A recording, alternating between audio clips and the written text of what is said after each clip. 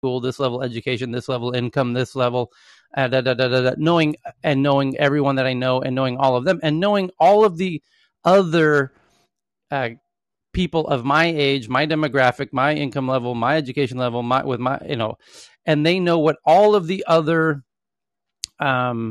people who like me, and there might be a million people similar to me in my group, and they know what all of them are searching for next, and maybe they're 1 week ahead of me, and they've realized, so based on the cohort that you're in, you're likely to want this next.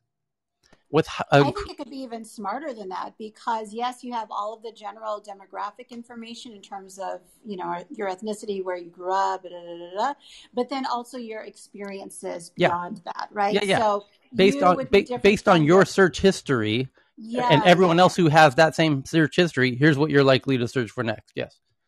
Yeah. Sorry, Tyler, we've got Faraz and Ranjit in the audience. Thank you. We're past top of the hour, and there are some folks in the audience. Okay.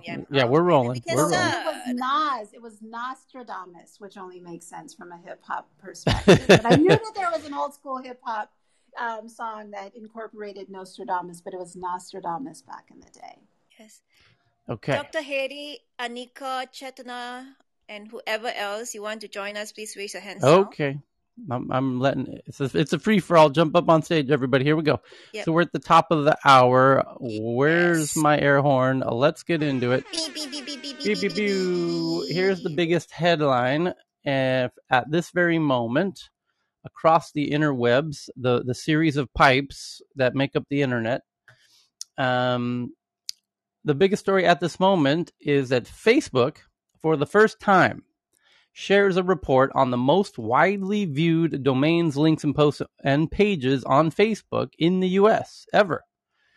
A video of two cats walking, tails intertwined, looking like best friends is the most shared piece of content in all of Facebook. And of course, the more interesting, there's two interesting things is, the answer to what are people sharing and looking at on Facebook.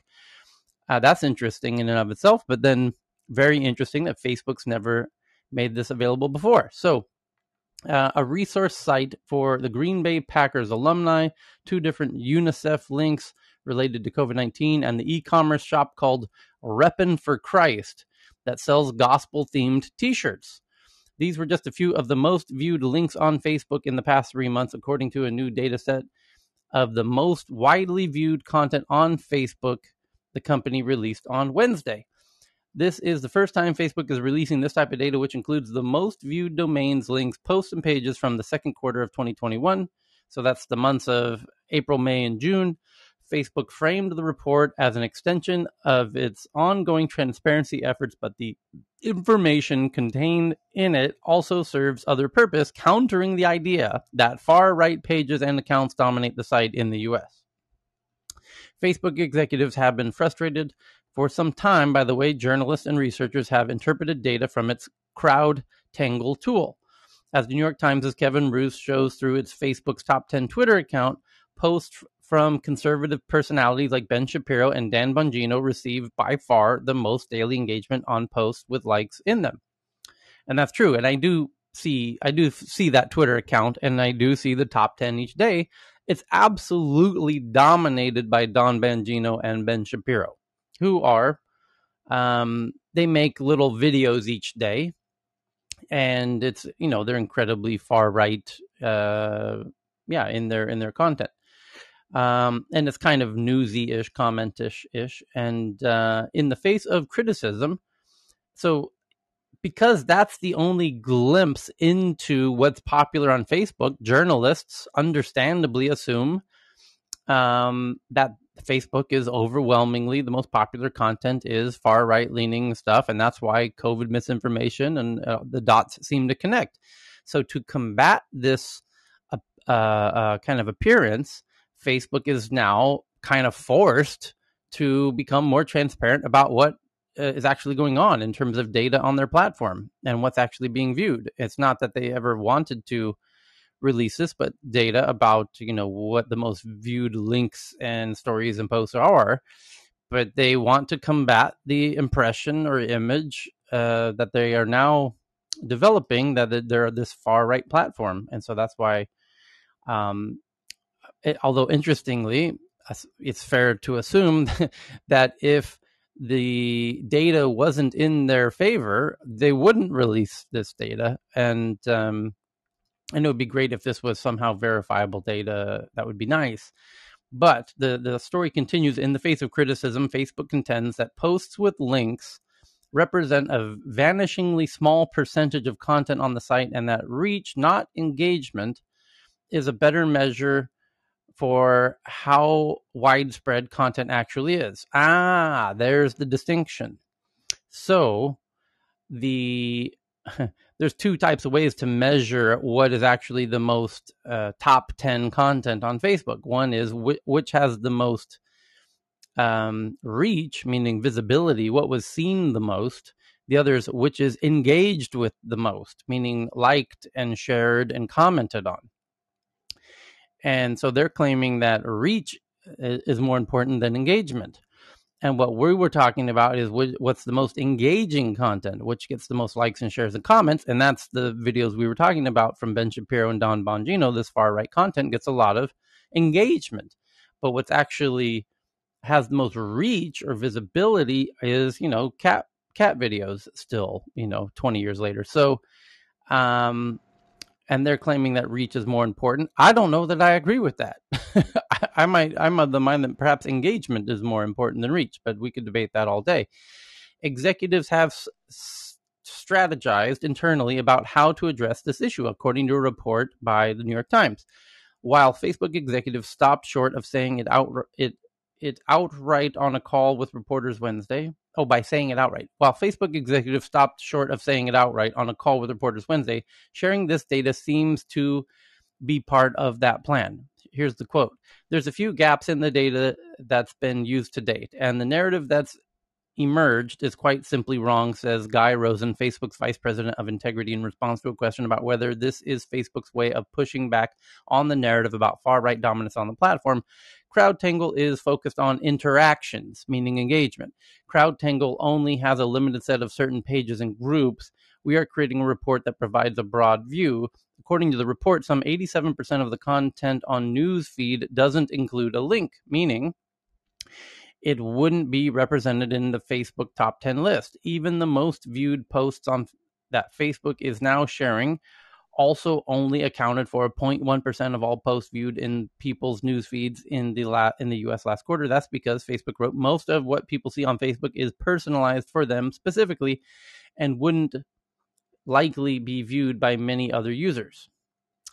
So, Tyler, yes. An interesting view of this is that, okay, so we have the what we believe to be the right wing and their content, that we believe that's the most transparent part. In the political spectrum, this is really, really interesting, because the thing is that we believe that the right wing is the most viewed. And in fact, there is nothing from the other side of the agenda, nothing. We are comparing right wing with fucking lolcats. Seriously, we have any politicians on the other part of the playing field that also are visible? No. And the same thing we see in Sweden. We have a lot of right wing influencers and podcasts that get a lot of exposure, but nothing from the other playing field. I see what you mean. Okay, so I guess you're making the argument that in America we do it. There's a leftish version of that rightish content, which was, I think, most people kind of point out Fox News as kind of the pioneer in really pandering to one particular side of the aisle.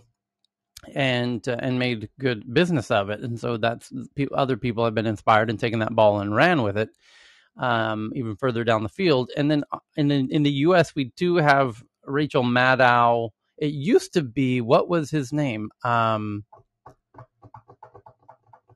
guy with the glasses with the Keith Olbermann, and he got kind of canceled. And then Rachel Maddow sort of filled in his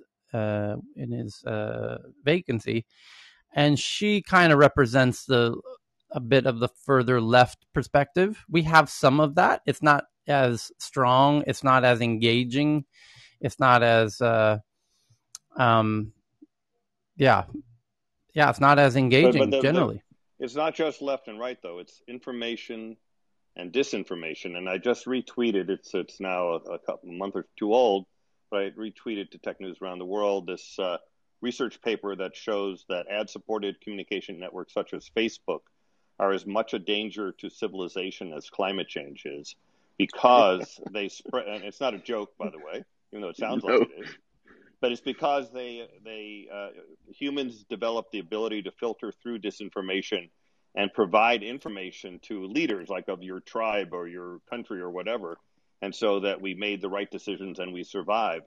But now, because of Facebook and everything that Tyler was just talking about, they actually spread, it gets more engagement, they make more money, so they spread disinformation more than they spread information. And that's why 500,000 people died of COVID, and it's still happening. It's kind of crazy. Like, we know the solution and people aren't getting vaccinated. Why is that? That's kind of crazy. And we're not addressing climate change, even though we know what to do, and it would be, good for the economy if we did it too. So why is that? Well, it's a lot of reasons, but one of the reasons is because people are being fed disinformation because certain companies are making more money from that than they make from information.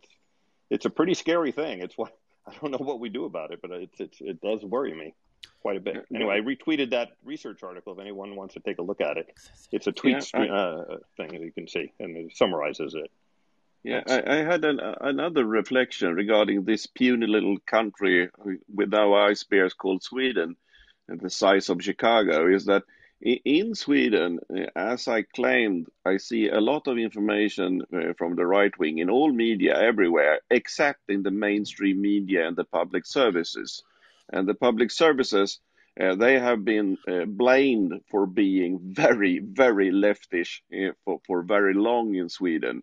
So, yeah, we have some kind of counterpart, at least in this tiny little country, but we don't have any influencers on the strong part, in Sweden at least. Johan Dunn. Yeah, there's a really funny cartoon I saw recently of the four horsemen of the apocalypse, of like famine and death and whatever. And then there's a new fifth horseman, which is misinformation. And the other four horsemen are like, "Who are you?" And he's like, "I'm misinformation." It's the new fifth. The fifth. Could you just said Facebook? That was a good one. It's a hilarious cartoon. It doesn't translate well verbally, but visually it's quite hysterical. But very apropos. Apropos. So the next... Tyler, this is Ranjit. It's quite funny that Facebook talk about transparency, especially related to this news and what information they share. I can tell you my experience. I have an app in which we aggregate news from around 1,000 sources and rank it according to the social media reach and then push it to our audience. So we have around 1,000 plus articles we publish every day from different sources, but we can't have 1,000 notifications. So what I do is that I check the reach for all these articles in social media and push it. So very lately, I think it was like 2 months ago, there was an API from Facebook to find out the reach, the number of comments, the number of likes, shares. They shut down the API. So I don't see that what is the transparency they are talking about. Because if we have these kind of sources, then we can see that whether what Facebook is talking about, this right wing or left wing, whether that is valid or not. But in this case, they don't have any open information which claims that what they are talking is true. But so shares versus views, which is engagement versus reach. And that's why I said I actually think engagement is a better thing to track than views, because if people view stuff, it doesn't much matter. Like content that is viewed but not engaged with doesn't really have much impact. And what we're interested in is what content is having any kind of actual impact, and that happens to be, the more the right-leaning stuff. So they're kind of, I don't necessarily take their argument. Sorry to interrupt you, Faraz. Go ahead. No, I was just going to say there was another article that came out about them taking off 20 million posts regarding misinformation on COVID. And one of the questions I had with that is, okay, well, they say they took out 20 million posts around misinformation, but who regulates that? And coming from Ranjit's point, I mean, who tracks that, and how can you track that? And if they've now even taken off. Raz, you're in and out. That's okay. Having access to other apps that are misinformation, what kind of misinformation is it? What's left? What's not? I mean, this is a tough topic to tackle, right? There should be a body that should actually be governing these social media platforms on everything that they say on what's true and what's not. That's just 2 cents of thought from my end. Yeah, I'll leave it at that. That's exactly true what Faraz told. At least in Twitter, we can see what is trending. It can be pushed. We can push it as trending, but at least we can see that what is trending. But in the Facebook case, we can't really tell what is trending and what story is going up. Well, this is why, yes, there was a headline in this room yesterday. The article on BBC News came out 18 hours ago, so maybe it was after this room, but it says Twitter tests misleading post report button for the first time. Twitter introducing a way to report posts as misleading.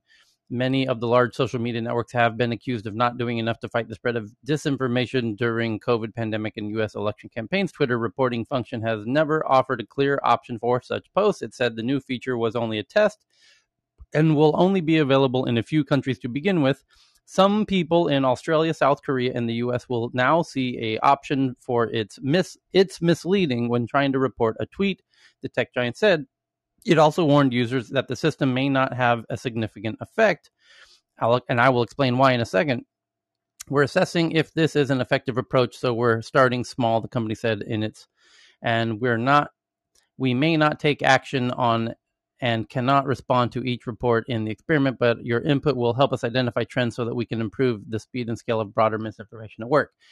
So here's why. They are adding an ability for people to flag if something is misinformation or not. But it's not going to have any effect. They're even admitting that. Don't expect any effect when you tell us that this is misinformation or not. Why is that? So why do this? And why choose America, South Korea, and Australia? And obviously South Korea is an interesting one in that mix. Obviously you would choose America. That's where all of this is stemming from. And Australia is also claiming, they're also having incredibly strong issues with regard to misinformation. So when you do anyone who's ever done any kind of research knows you need a sort of neutral, unaffected data set to measure against, right? So when you have a placebo, right? So South Korea is super interesting in this regard because South Korea has government mandated verified accounts. Every user is known. Everybody has their social security. There's no anonymous social media users in South Korea. So South Korea is incredibly unique. They don't have a misinformation problem because everybody's known to the state that's on the platform. They have to register with their social security numbers. So that's why South Korea is part of this study, because what they're really testing is when a population is verified users, do they have much less information? And that's what Twitter wants to know. And the answer, of course, is yes. And they're going to find that out quantitatively through this study, where they're going to now allow you to click if something is misinformation or not in America and Australia and South Korea. And then they're going to see, oh shit, Americans and Australians have a whole lot more people claiming misinformation. And indeed, with a population of verified accounts, have a whole lot less misinformation. And that's what they want to find out, because they're about to turn on identification requirements, and they want to see what the effect of that is going to be. And this is a very clever way to do that preemptively. And so it's a nice little test. And that's why Korea's in the test.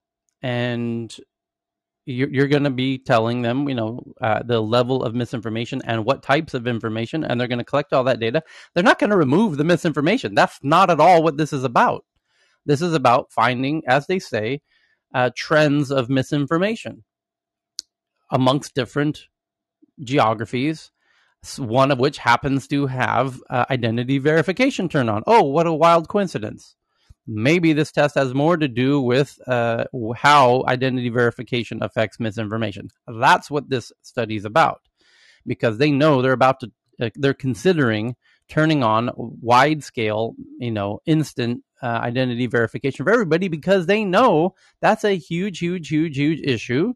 And by the way, Tinder yesterday announced they're turning on identity verification, authenticated identities for their users. And they said for the time being, it's optional. Why would they say that? Because they know there was a chance that everyone was going to freak out and jump off of Tinder instantaneously.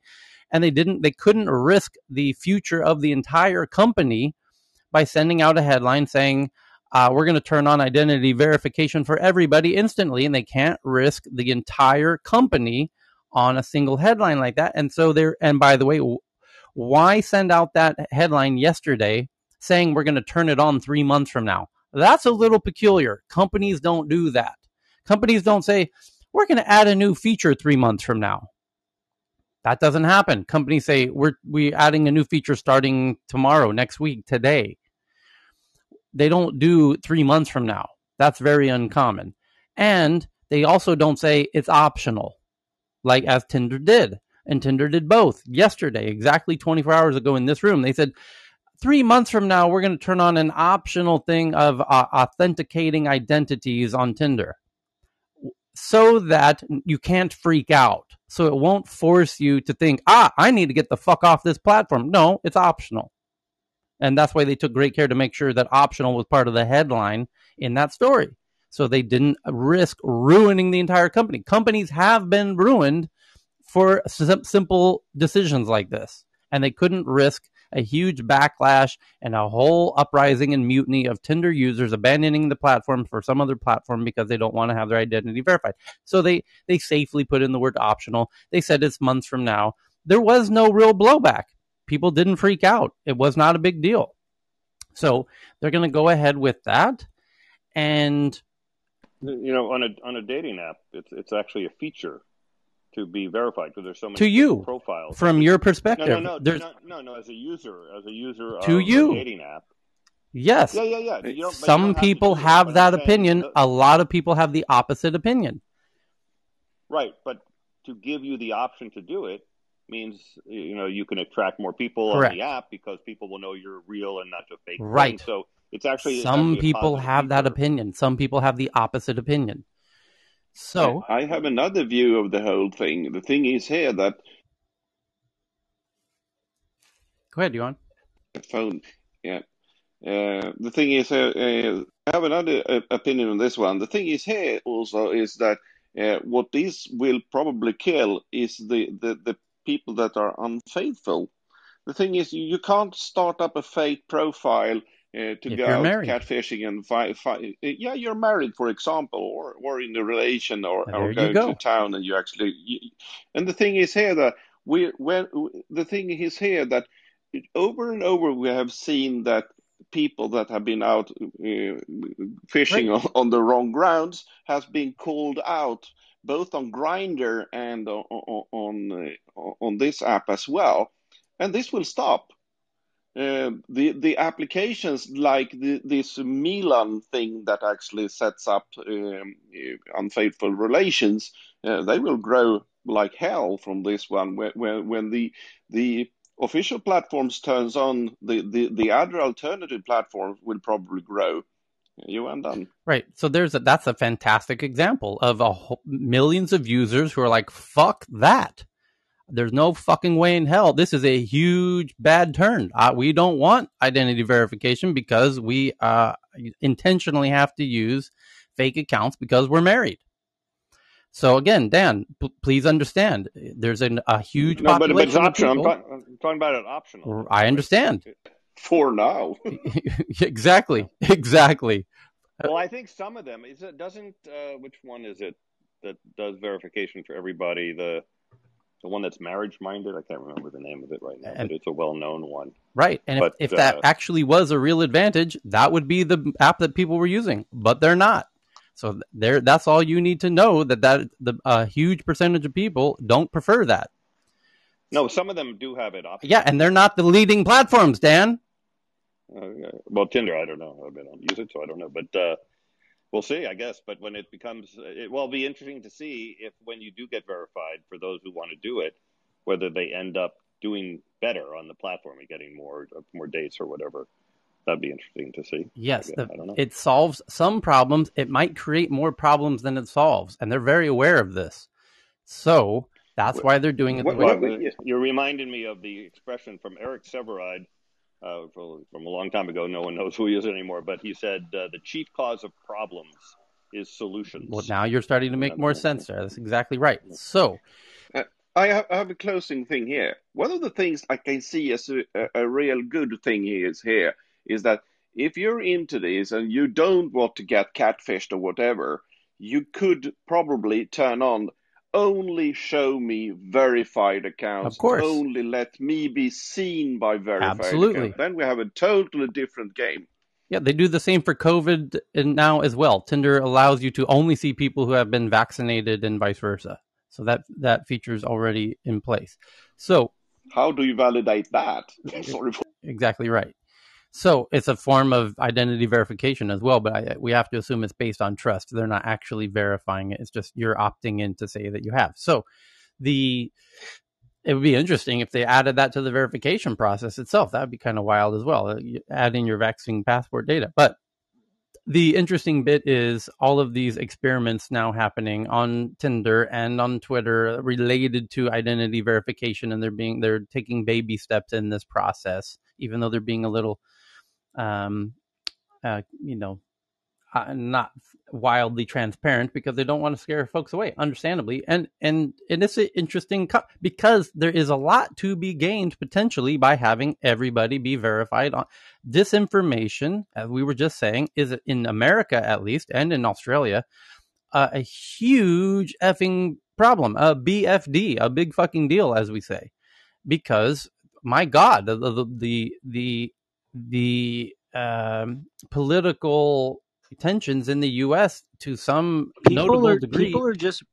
It just allows people to be rotten without any accountability. Right. If you go on Facebook, Chris, it's not just that. It's Facebook's head of security is saying it's Russia in China. He's calling out, and the head of the FBI and the head of the MI6 in England are all calling out Russia and China as abusing their platforms with misinformation.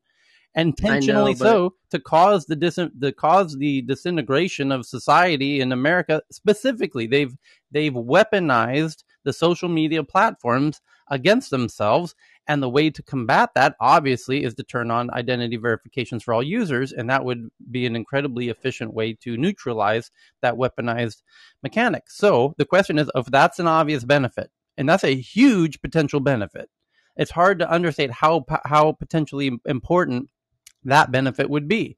But of course, like Dan said, this solution, of course, would initiate its own new set of problems that humans historically are terrible at anticipating.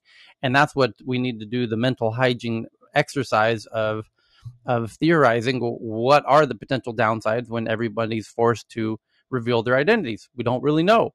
But we're likely to find out. And now we're starting to see the tests slowly starting to happen. So but my suspicion is due to the nature of looking historically at how these processes unfold, the potential upside is far more obvious than the potential downsides. So we're going to jump into the pool head first and, hit our head and find out it's a 1 foot, 1 foot deep pool and crack our skull on the bottom of this, pool that we were so eager to jump into without calculating the depth of the pool as usual. That's just the normal process of how we, that's why these solutions make more problems, because it looked like a pool, looked great. We jumped head in and smacked our head. Turns out it's, a very shallow pool. Go ahead, Johan. Yeah, it was a blue painted concrete slab. One of the things that actually hits me right now when you're going on your rant is that one of the things that as part of my environment where I work with people that has been romance scammed and catfished. And that's what I actually try to help people that have happened to do that. And the thing is that this would probably kill the business if people could say that I only want to get contacted and have relations with people that with verified accounts. We will have a huge amount of free work resources in Nigeria doing romance scams very quickly, because you don't want to date a former major from the U.S. Air Force that named Mahira from some country and doesn't look like an American anymore. You undone. Dan, what's your green tech headline for today? I actually have a positive one here. It's sent it out. There's some good news out of Europe, after the pandemic hit, and then, of course, energy usage dropped, but now it's coming back. But in Europe, it's renewables that actually went up even during the pandemic, which is interesting. And fossil fuels are recovering somewhat from the pandemic, but they're actually still below where they were before the pandemic. So it's not obviously happening all over the world, and we're not even going down even close to fast enough. But it does show that, at least in Europe, with their policies, the trends are in the right direction. And there's also more energy demand.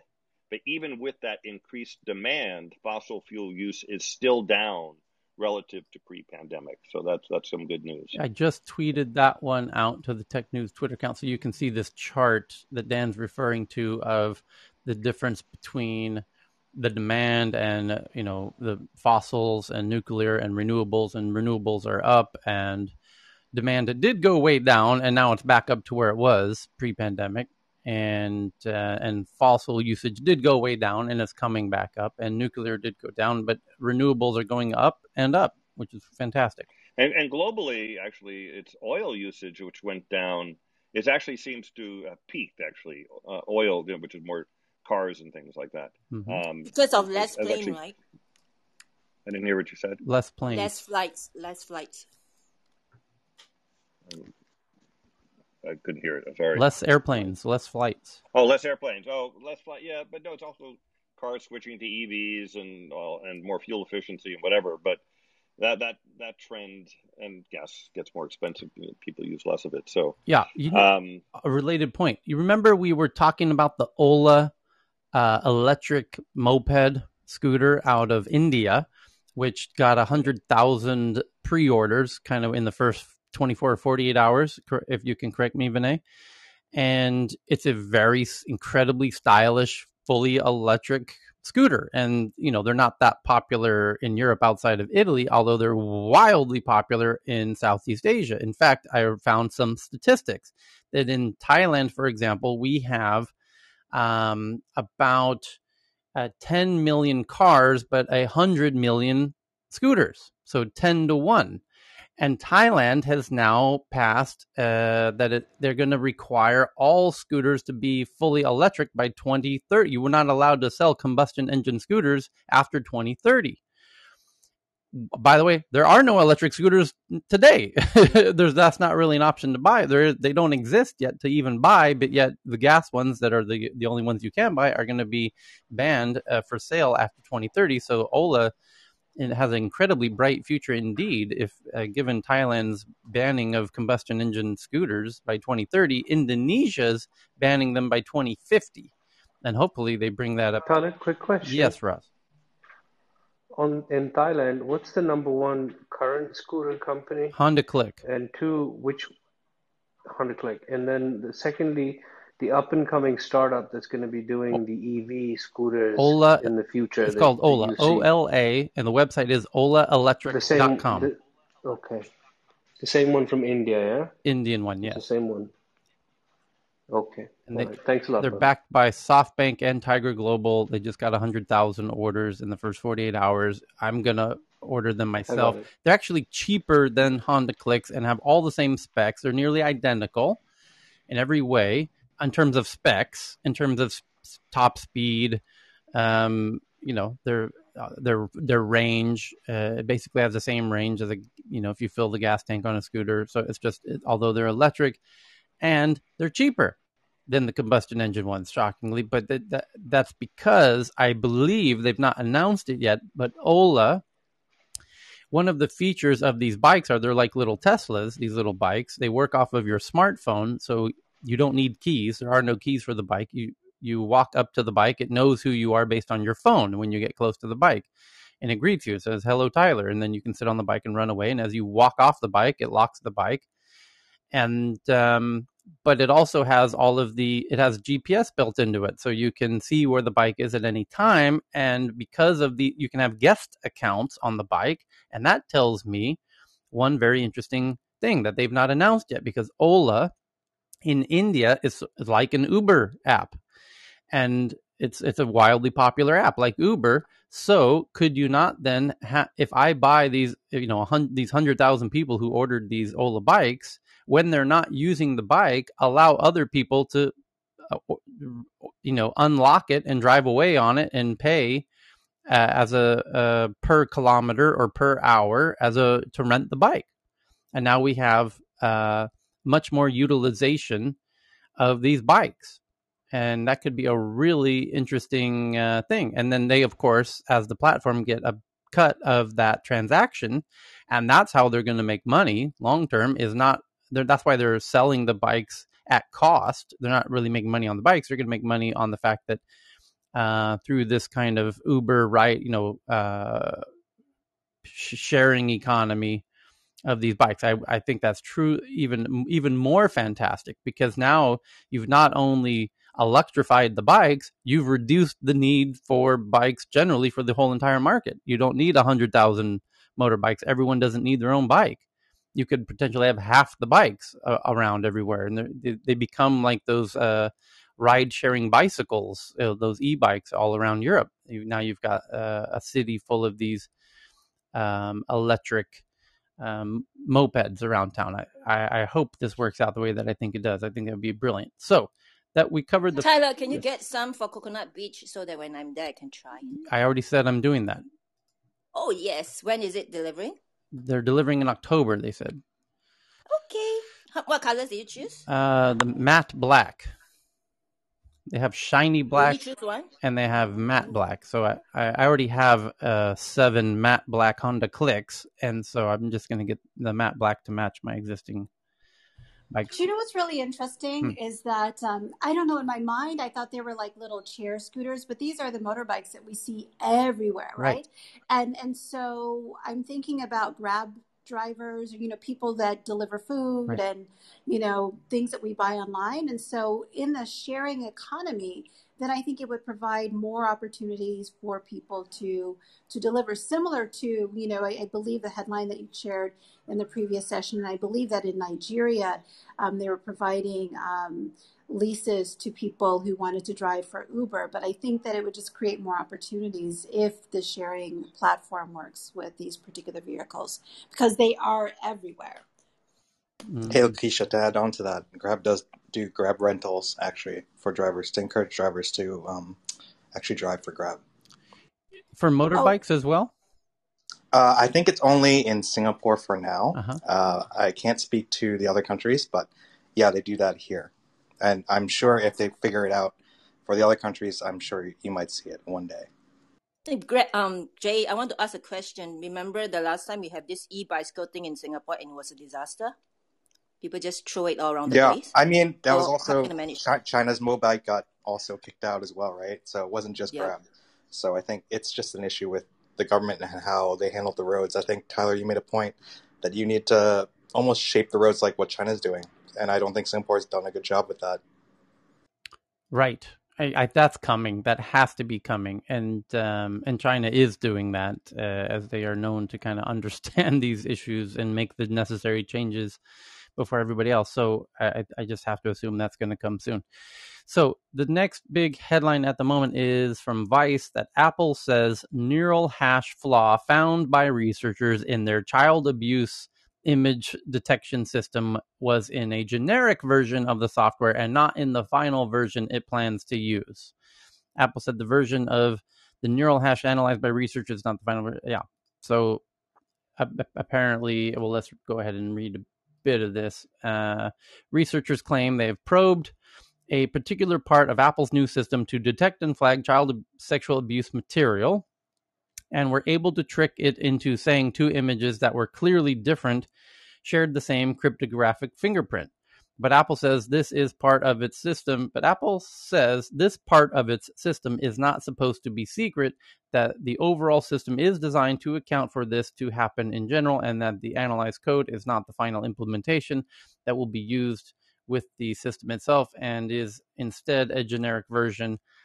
So Apple kind of open sourced or let people have a peek into this system so that it was more transparent. And in doing so, researchers found what they flagged as potential problems. And then as a response to that, Apple says, but this system we're letting you see is not the real final version. We're just, we're going to fix that, of course. So interesting. Why wouldn't you let them see the final version, by the way, I guess is the natural response to that. Some people on Twitter are saying someone found Apple's hash system already embedded in iOS 14.3 and later and managed to export the model and rebuild it in Python. How many months until there's a GA again that creates innocuous images that they're detected as child abuse images? That's actually a great point. And others are saying that, this is just problematic, as people assumed. We'll see how this shakes out. And then Balaji says on Twitter, paradoxically, this whole debacle may make it harder to do what Apple nominally set out to do. Under many reasonable models of the world, many of the positives of this billion-person dragnet will be false positives or planted positives. And indeed, those are two of the main concerns. So the next big article is that Robinhood did its Q2 revenue. They're up 131% year over year. And the stock is down 9% after hours. Robinhood says crypto accounted for 52% of all transaction-based revenue in Q2, and 62% of crypto revenue came from Dogecoin. Holy shit, that's a lot of Dogecoin on Robinhood. The next is a profile of Andrei Shumenko, who advertised internal Apple documents and devices on forums while being an Apple informant, and who says Apple took advantage of him. He spent years inside the iPhone leaks and jailbreak community. He was also spying for Apple. He's sort of a double agent of sorts with regard to Apple leaks and information about upcoming devices and who's trading and all of this information, the secret ecosystem of trading Apple secrets. And he was simultaneously leaking stuff and whistleblowing and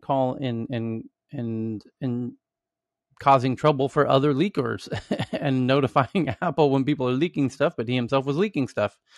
A true class act. So for more than a year, an active member of a community that traded in illicitly obtained internal Apple documents and devices was also acting as an informant for Apple. On Twitter and in Discord channels for the loosely defined Apple internal community that trades leaked information and stolen prototypes, he advertised leaked apps, manuals, and stolen devices for sale. But unbeknownst to other members of the community, he was sharing with Apple personal information of people who, like himself, sold stolen Apple prototypes from China. Apple employees who leaked information online, journalists who had relationship with leakers and sellers, and anything that he thought the company would find interesting and worth investigating. So he's just making huge problems for all of his associates who were doing exactly what he was doing by telling Apple of their behaviors that he himself was doing. As to just good folks in those data leaker communities. The double agent, Andre. So tweeting that one out for those who want to read the whole drama. And then the next one is from The Verge that Windows has made changing default browsers in Windows 11 unnecessarily complex. What a surprise.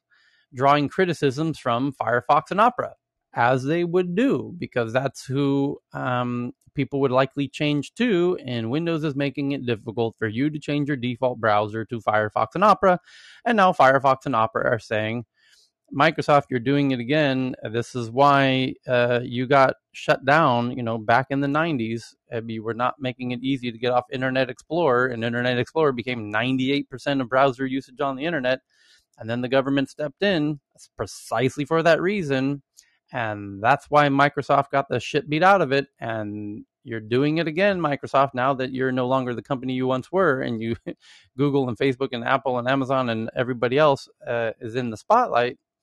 And you think you can go back to your old ways of trying to lock your users into using your browser, and Firefox and Opera are calling them out, rightfully so.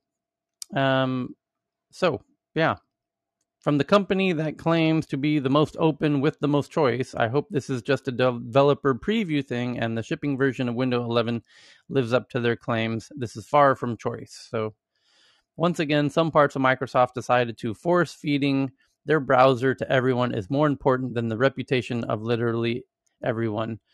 And yeah, they're getting a whole bunch of blowback at the moment, and deservedly so.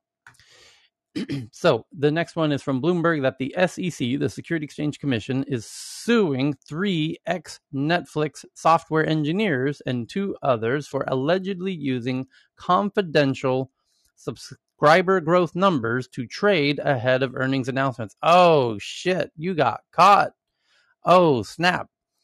That's a big no-no. So, this is very simply what's called insider trading, which is some people have access to data, and that data is very valuable in knowing, all these quarter report data that we're announcing, like, for example, Netflix had this many new subscribers this quarter.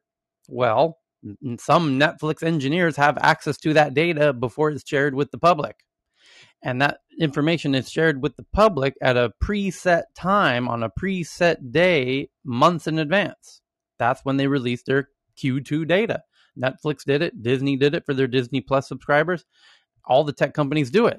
It intentionally, very few people in those companies have access to that data before it's released to the public and to the investor community on Wall Street, because as soon as that data is released, the stock moves rather substantially if the numbers are different than what the market assumed it would be.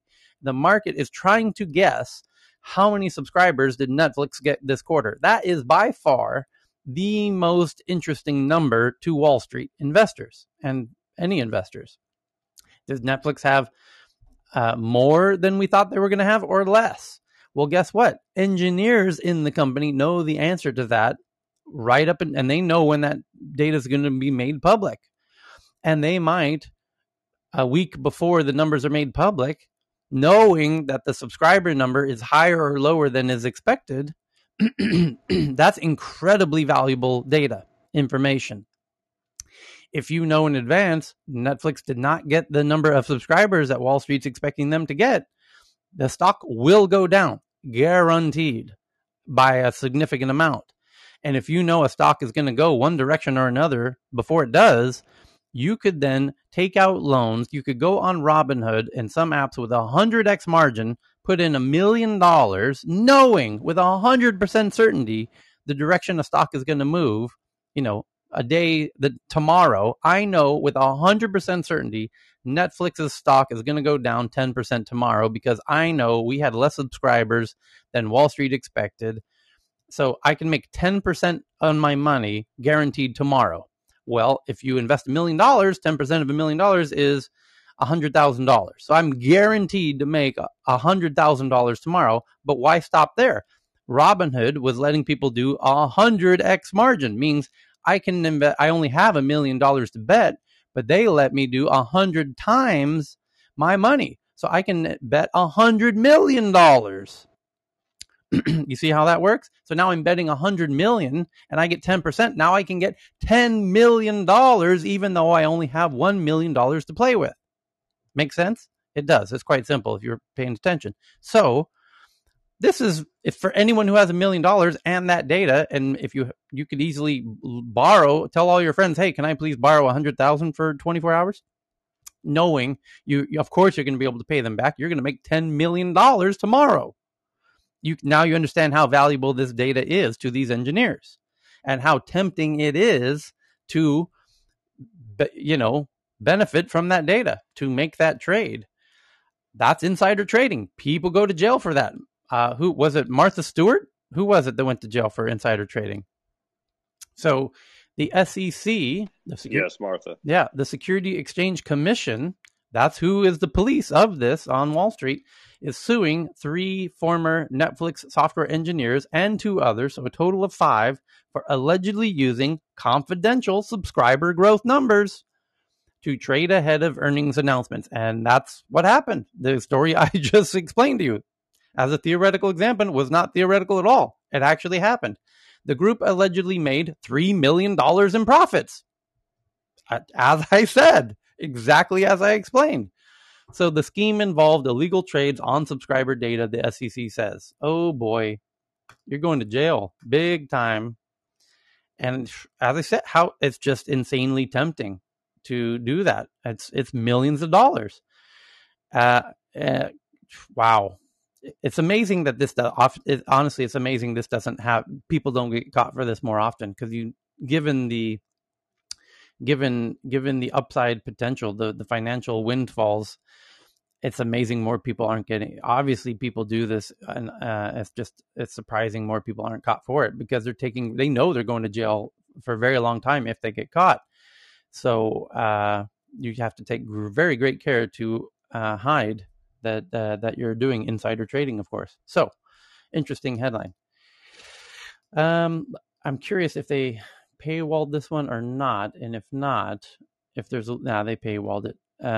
So the person, 3 former Netflix software engineers, the person's names, or they're naming names: Sung Mo Jun, 49-year-old, while employed at Netflix in 2016 and 2017, repeatedly tipped non-public subscriber information to his brother. That's how you do it. You tell a relative who doesn't work at the company, who has no ties at all, named Jun Mo Jun.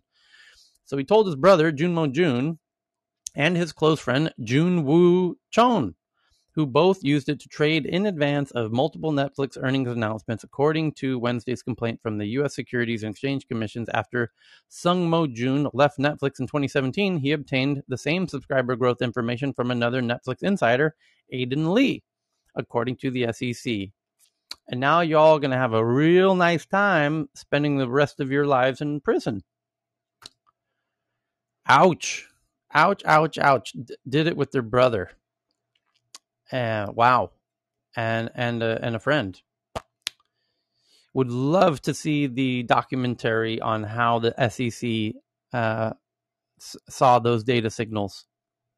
Because they see somebody place a bet a week before an earnings announcement, that sends a red flag right away, especially if it's a very large bet. Come on. This is like real amateur hour insider trading idiocracy going on here, if it is what I think it is. Telling a brother. It doesn't say details in the Bloomberg article. No, it doesn't. How the trade was pulled off. Exactly. And I mean, this is stupid. Yep. I mean, even if you're gonna trade on the inside, you might as well do it for a larger amount. You might as well pull it off. Go ahead and get a bill. Well, no, the difficult part is if you do over a certain amount, it sends red flags, and they sent red flags clearly. Yeah, but you can break it up, right? You can break it up in smaller pieces. Tell us how it works, Fraz. If you're going to commit thievery, at least do it big and do it properly, man. I mean, that's all I'm saying. Do it like the big guys, like the pros do. This message brought to you by Moldova. Tyler? Yes. Tyler. Simon. It's Simon. It's from Johannesburg. I do not understand people who do that. I worked for US software companies for a while, and every quarter you get told, because if you're in the sales side, you know what's going on, right? In terms of, and they tell you, do not do this, right? And as you said, you go to jail. I mean, and the whole, what was that movie? 20 years ago about that with I can't remember his name now, but it was all about the same kind of thing. The guy who was trading off his, using insider information. And as you say, the SEC pick up these things. It is, whoever does this is absolutely dumb. Yeah. So the next big headlines from Engadget that Facebook says it took action against 12 COVID vaccine misinformation super spreaders, but disputes claims that those 12 were responsible for 73% of misinformation on Facebook. Back in March, the Center of Countering Digital Hate published a report linking more than 2/3 of misinformation to the Dirty Dozen, or the Misinformation Dozen. And so Facebook says it's taken action against these 12 COVID misinformation super spreaders. But they are disputing the fact that they are 73% of all misinformation for COVID. And anyway, let's see if this helps. Gayle King at the CBS Morning Show, which is one of America's biggest morning shows, exclusively asked Mark Zuckerberg how many people have seen misinformation on COVID and vaccines on his platform. And the number that I have off the top of my head that I can share is that the number of pieces of misinformation that we've taken action against. So he doesn't have access to every data point that Facebook tracks, of course. But they say they've taken action. So let's see if it actually has any material impact, which is ultimately what matters. The next headline from The Verge, also about Facebook. As Facebook bans the Taliban, Twitter says it only takes action against accounts breaking its rules, and YouTube says it will terminate Taliban-linked accounts who will control Afghanistan's official social media accounts now that the Taliban's in charge. Great question. And the New York Times and others, a lot of people jumping in on this issue. WhatsApp has shut down Taliban's helpline in Kabul that was allegedly set up by the Taliban for reporting violence and looting and other crimes. That's kind of their version of a 911 phone call. So, except you text in to the official WhatsApp account to report criminal behaviors of all kinds.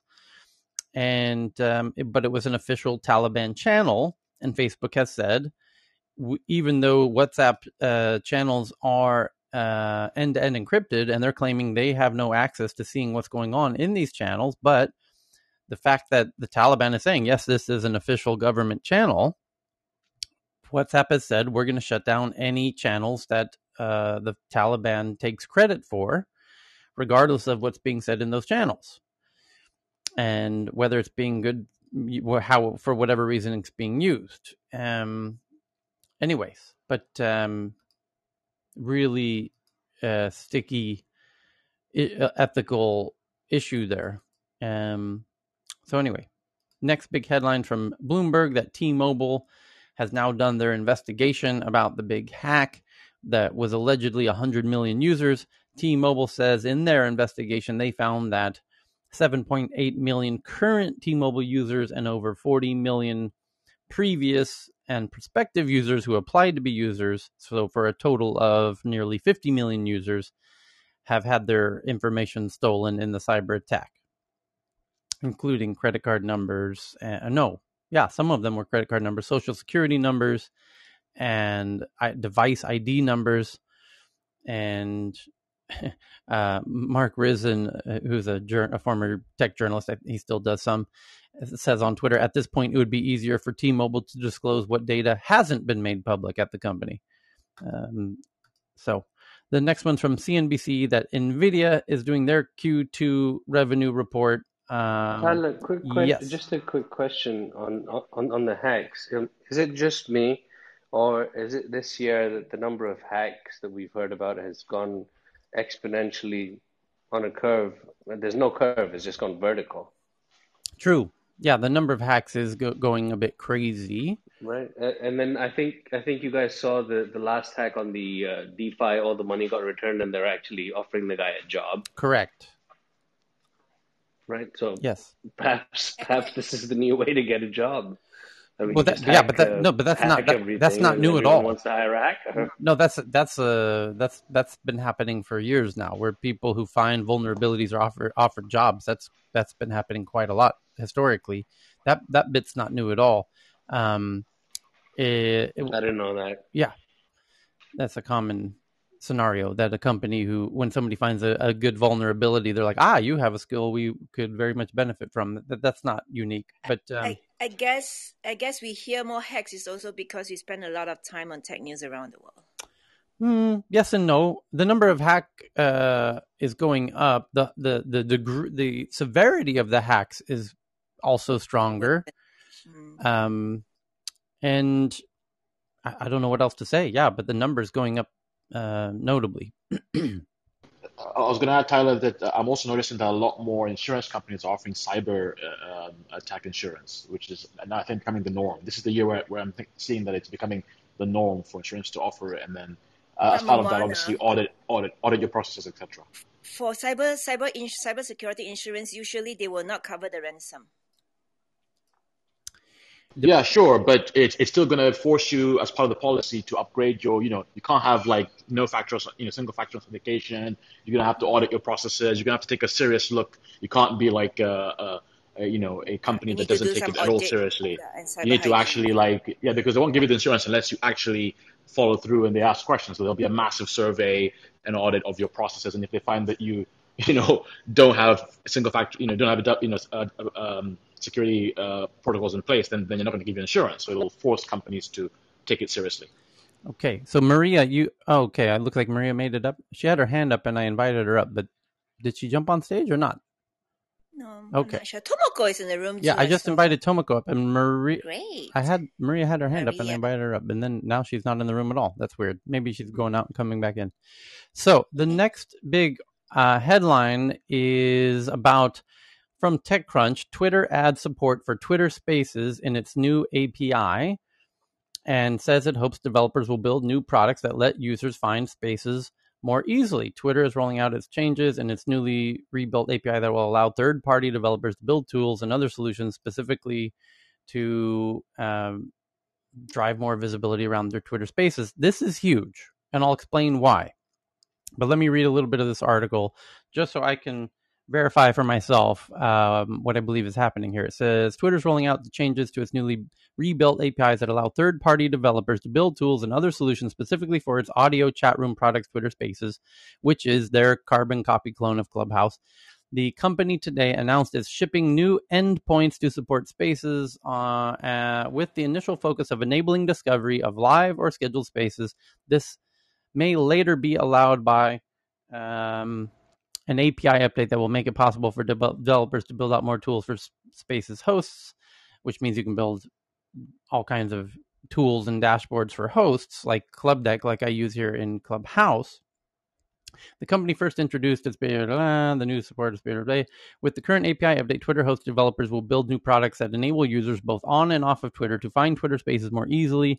The company, so you don't even have to be on Twitter to find Twitter Spaces. So watch what happens here. This is huge. And this could potentially broaden the reach of Spaces and introduce its audio chats to more people, which could give Twitter a leg up in the increasing competitive landscape of audio-based social networking. Today, Twitter Spaces isn't only taking on Clubhouse, but also audio chat experiences being offered by Facebook, Discord, Reddit, Spotify, and others. According to Twitter, developers will gain access to endpoints and allow them to look up live and scheduled events using search criteria. So you also have the search feature that you can do off of Twitter, and it tells all the kinds of data that's part of the API, including metadata and metrics associated with the space, like the participant count, the speaker count, the host profile information, which language is being used, the start time, schedule time, creation time, status, and whether the space is ticketed or not, Twitter tells us. To choose which space functionality to build for. So what this means is, and I tested this myself yesterday in the room that Cheryl sent me, Bloomberg had their own little Twitter Spaces room. I opened it not in the Twitter app, but in my browser, in Chrome. I went in Chrome to twitter.com. I opened the link Cheryl shared with me about Bloomberg's Twitter Space room, and it opened in my browser. Why is that interesting? So their version of Clubhouse not only works inside of their app, the Twitter app that nearly everyone has installed on the phone, also works in the browser.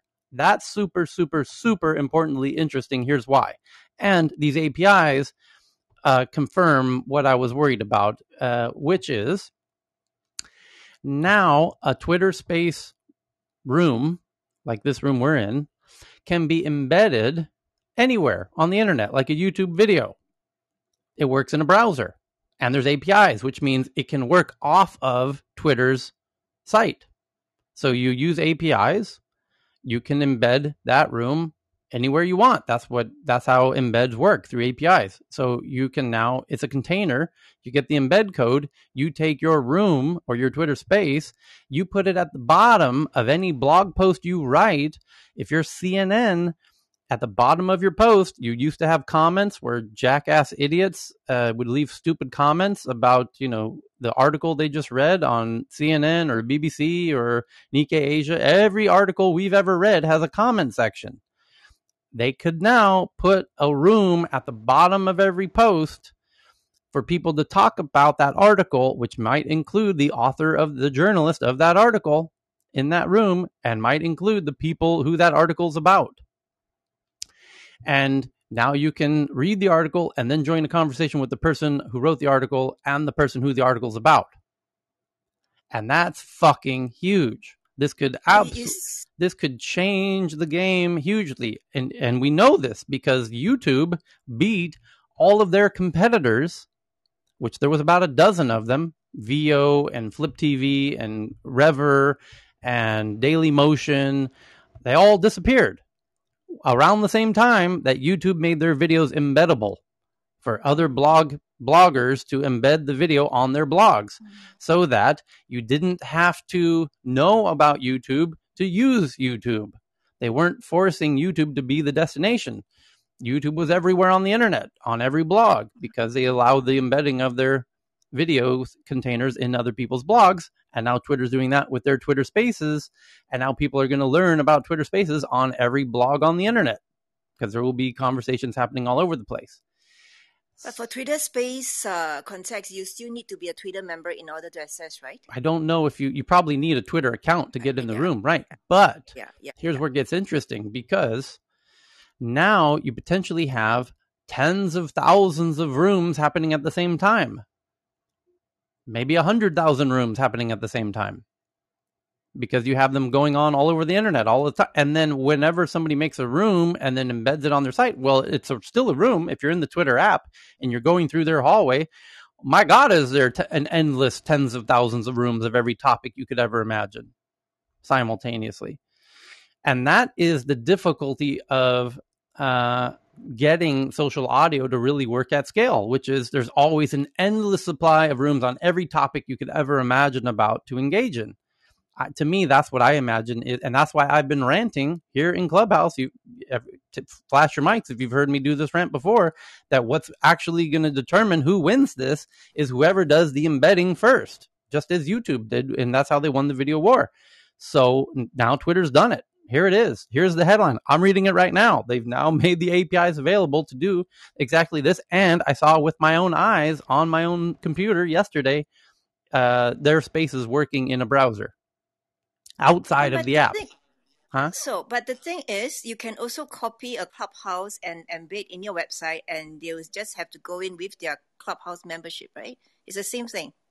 You can copy and paste a link of Clubhouse on any website. They can just, like on totally LinkedIn, different. For example, I can just click. It's the same, isn't it? No, it's not. It's completely so impossibly opposite. Mm-hmm. Having a link to a room and having a room are two totally different things. Me giving you a key to my house and me giving you my fucking house are two totally separate things. But you still need the entrance ticket, which is the account to get in, right?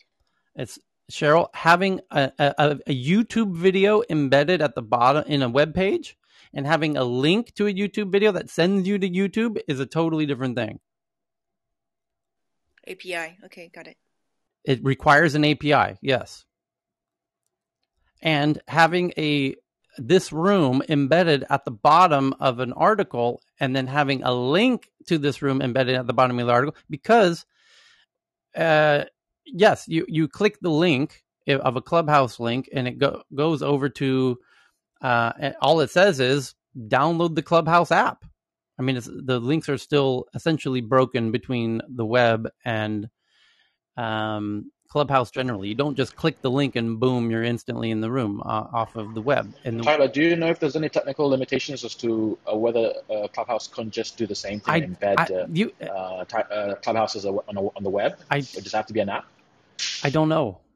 Like what Club Deck is doing. Club Deck is using the API of Clubhouse, right? Correct. Clubhouse has taken, and by the way, Club Deck has feature parity with Clubhouse, meaning there is no thing in Clubhouse that you can do that you can't do on Club Deck. And in fact, there's a lot more you can do on Club Deck than on Clubhouse.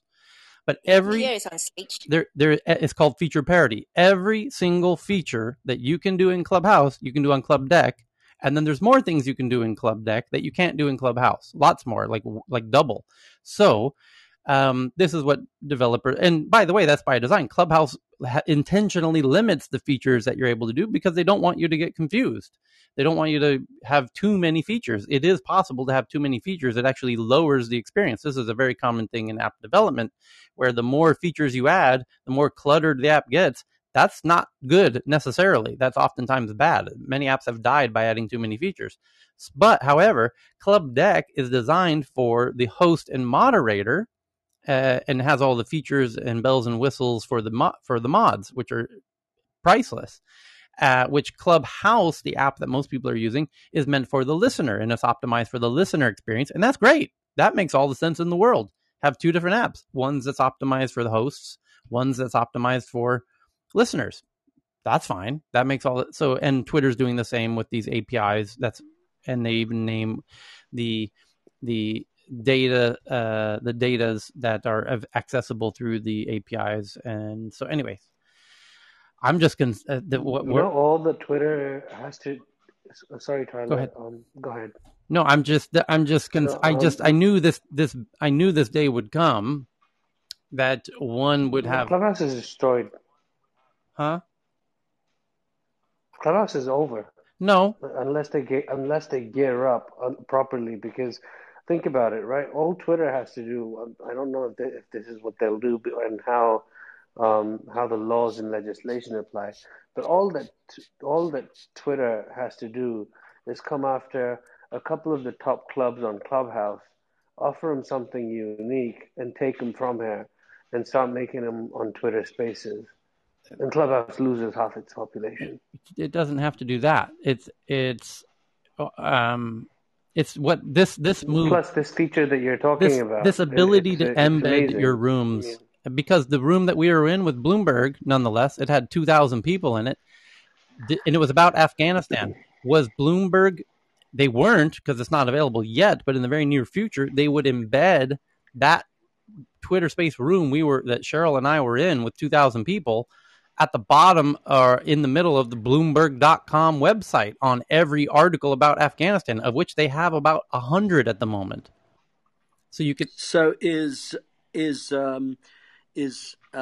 Clubhouse the MySpace of social audio? In this context, it's more appropriate to say the VO or Daily Motion of the video platform wars, because YouTube was battling Daily Motion and VO was run by my friend Dimitri Shapiro, and Rever was run in LA by Steven, and everyone was competing to be the YouTube of that era. YouTube won they say, if you ask Chad Hurley and Stephen Chen, the founders, why did they beat all of the other dozen competitors?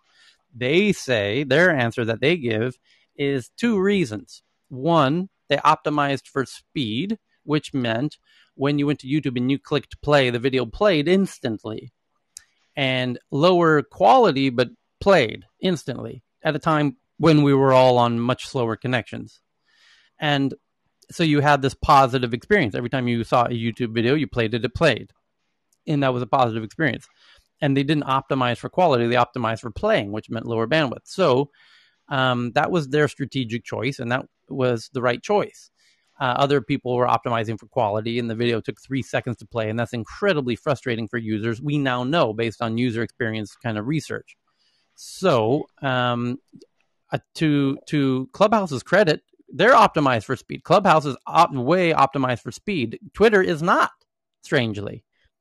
Like you said, Tyler, even a Zoom, just the tiny stepping over each other, like even just like a half, extra couple milliseconds really affects the flow of the conversation. Completely. And there I go stepping on you, right? Yeah, just in your interruption of me right there, and whoever's interrupting us right now, that's only possible, and it feels like an actual natural human conversation because of the immediacy of the speed. It's absolutely critical, and a 10 millisecond delay completely changes that dynamic and breaks it, and it feels, that's why Zoom calls are taxing, because you're constantly waiting. Did they finish speaking or not? I don't know. Tyler, how likely is it that they'll be able to? Sorry, go ahead. Faraz. You go ahead first. Thank you. So how likely is it that they'll be able to fix that in the short term? And then just Twitter? Let me finish that with one other thought, right? Yeah. The delay? But just let me finish it with one last. Yeah, the delay. It's likely they'll fix it. But we got Pierre on stage, and right. Pierre built Club Deck based on the Clubhouse APIs. And Pierre, you can confirm that there's feature parity with Clubhouse, meaning every single feature in Clubhouse is in Club Deck? Yeah, absolutely, yeah. Right. And then can you please, I'm tweeting out the article about the Twitter Spaces APIs. Have you seen it already? Yeah, I've seen it. I imagine you did, because now you could make Club Deck for Twitter Spaces, essentially. Well, not exactly yet, because the actual part that they've opened to the API is just the discovery part. Uh-huh. So looking at how many spaces are open and metadata around those spaces, but you don't have access to the actual audio part.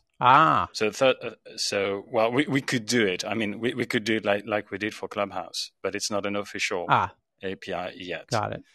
And coming back to your point about embedding those rooms in a web browser, there are some limitations around web browsers when it comes to live audio. Yep. I won't go too much into details, but that's essentially if there are a number of features that are not yet available in your Chrome browser, for instance, to have a proper experience, and that's a high limitation right now to do something like that. Okay. Tyler, Sorry, go ahead, Cheryl. This time you go ahead. Go ahead. Yeah, sorry. I just wanted to point out something, because this Twitter Space, right? It is like when it's live, of course, everybody can participate. But when it's over, it is the same as Clubhouse. It's over, right? The room has ended. But if you have tried call in after the live rooms have ended, it actually remain as a podcast. Right. So I think that will be even more powerful. Yes. If they can have that. Yeah, because when you're reading a Bloomberg article, if you're not reading it when the live rooms are occurring, you can actually follow up with that later on. Right. With that podcast recorded. Correct. Yeah. Somebody wants to speak? For us. A lady? No, a lady also. No. Okay, for us. Okay, if there's a lady, the lady can go first. I was just saying that Greenhouse has a similar podcast thing where they have the functionality to record the room. Yep. And then you can make the choice of whether or not you want to release it afterwards. Yeah. So there are other competing platforms with that same idea. Yeah. For those who I haven't done this, record rooms anyway. Yeah. So on. Yeah, we can in Club Deck. That's one of the features that you have is you just click when the room starts. You just click record, and it starts recording the room. And at the end, you get the audio file instantly with 0 delay. And in Club Deck, you can click stream and stream this room to up to 30 different platforms simultaneously, all at the same exact time. So, there's all kinds of amazing features that can be added very easily, actually. Here's another interesting thing that people don't consider, which is, as you said, yes, you can, once the conversation finishes, it can exist as a podcast, listening to the audio, of course. The other interesting thing is, and Twitter knows this, is that, and Google knows this as well, what I'm about to say, which is, remember yesterday, YouTube announced that they had a big headline that YouTube is now much more the future of search, as it said in the headline, because now when you search on YouTube, you will see videos of not just your native language, but all other languages. And because YouTube has gone through and converted all of the audio into text in every video, and then is now able to translate that text into every language. So now speakers of Farsi who don't speak English, or Thais, that's the example they gave in their article actually from YouTube's blog, is like if you're a Thai speaker, and Thais don't really speak English, honestly, but now Thais have access to all the videos of the planet, not just videos in Thailand. And they're able to learn from an MIT professor, online university series of, anything. All of YouTube is now open to Thais in their native language. And this is truly amazing. But what they were focusing on in that headline was the ability to search. So what if you do a search for some really obscure thing and nobody in your native language has made a YouTube video about it, but somebody in other languages has, and now you can benefit from that. So you search for, I don't know, pick your favorite weird example, but now the entire world is open to you, and YouTube content is all searchable in every language. Well, guess what? Google knew that future was going to happen 10 years ago when they bought YouTube, and that's partly why they bought YouTube, because Google was taking all of the content of every blog, every web page in text. And they were taking all of that text of every website and indexing it and organizing it to be searchable. And so when you search on Google, it would know which website had that text and send you to the best website for that text. And then comes along YouTube. And they realize, shit, this is very similar to a website, this video. It has a lot of content, a lot of information, but it's in verbal form. And we could someday in the future index it and search it and make it searchable. And that was the headline yesterday, that basically all of course it worked in their native languages first. We were, when you do a Google search today, there's often a YouTube video that they recommend as part of the, links that they give you that might, be relevant to your search term that you searched for. Is here's a video about that. And here's the part in the video where they speak about that, but that video is almost always in English. And now it'll be all other languages, because they're have auto-translated and indexed every language on the planet. So why this is interesting is because audio rooms that we are in right now are essentially YouTube videos without videos. So every room conversation will be recorded, transcribed into every language, and searchable, because people are doing less and less blog writing and a lot more audio room talking. And this is the future of search, both live and canonical, which means historical. So you're seeing the beginnings of a future search engine based on conversations instead of blog post typing.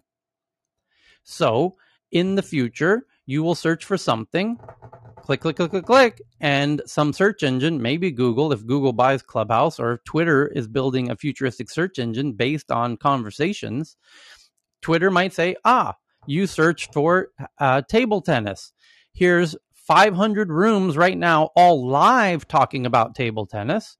And here's 10,000 rooms in the past that spoke about table tennis. And we've done you the privilege of finding you exactly in the conversation, the moment that had the most engagement about table tennis. And here's one from a week ago and a month ago and a year ago.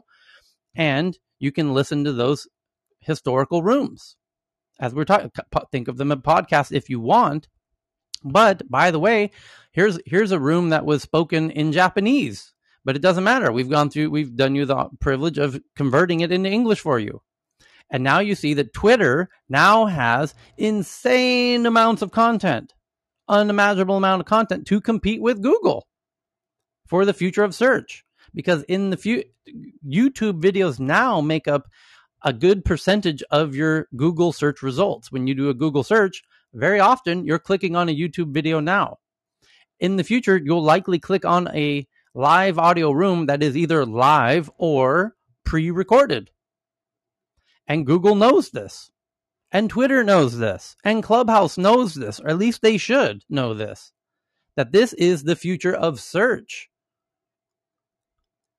because you're likely to, if you're talking about my child has a rash, okay, do you want to read a blog post about child rashes? Do you want to watch a YouTube video about child rashes? Or do you want to go into a room with doctors talking about child rashes? Now, live. Oh, gee, I think I want to go talk to some doctors right now about child rashes. Okay, fine. Here's a room of 10 doctors and 100 mothers all talking about child rashes. And here's 50 rooms talking about different rashes from different parts of the world. And here's 1,000 rooms that have previously talked about child rashes. And here's the moment in those rooms where they talked about those rashes. Do you see now how powerful social audio is in the context of the future of search? I hope you do, because that's the game. And that's why Andreessen Horowitz has invested at a $4 billion valuation. What was it, $100 million that they gave them in the last round, or something very big like that? So, yeah, it's not a trivial. This is not just podcasts, folks. This is the future of search. So, it's interesting to see. Google, very notably, has been absent from this space thus far. But it's very possible Google might acquire Clubhouse. And then if we're talking about Twitter having an asymmetrical advantage by embedding, their Twitter Spaces into any website, that would give them in the short term a huge advantage. And if it gives them too much of an advantage and Clubhouse starts to, it'll be interesting to see what Google does in this space. Can you imagine regular non-peer-to-peer social commerce or regular, e-commerce, but with the social element of people, like you're browsing this item and you happen to be there talking with 20 other people that are browsing it at the same time?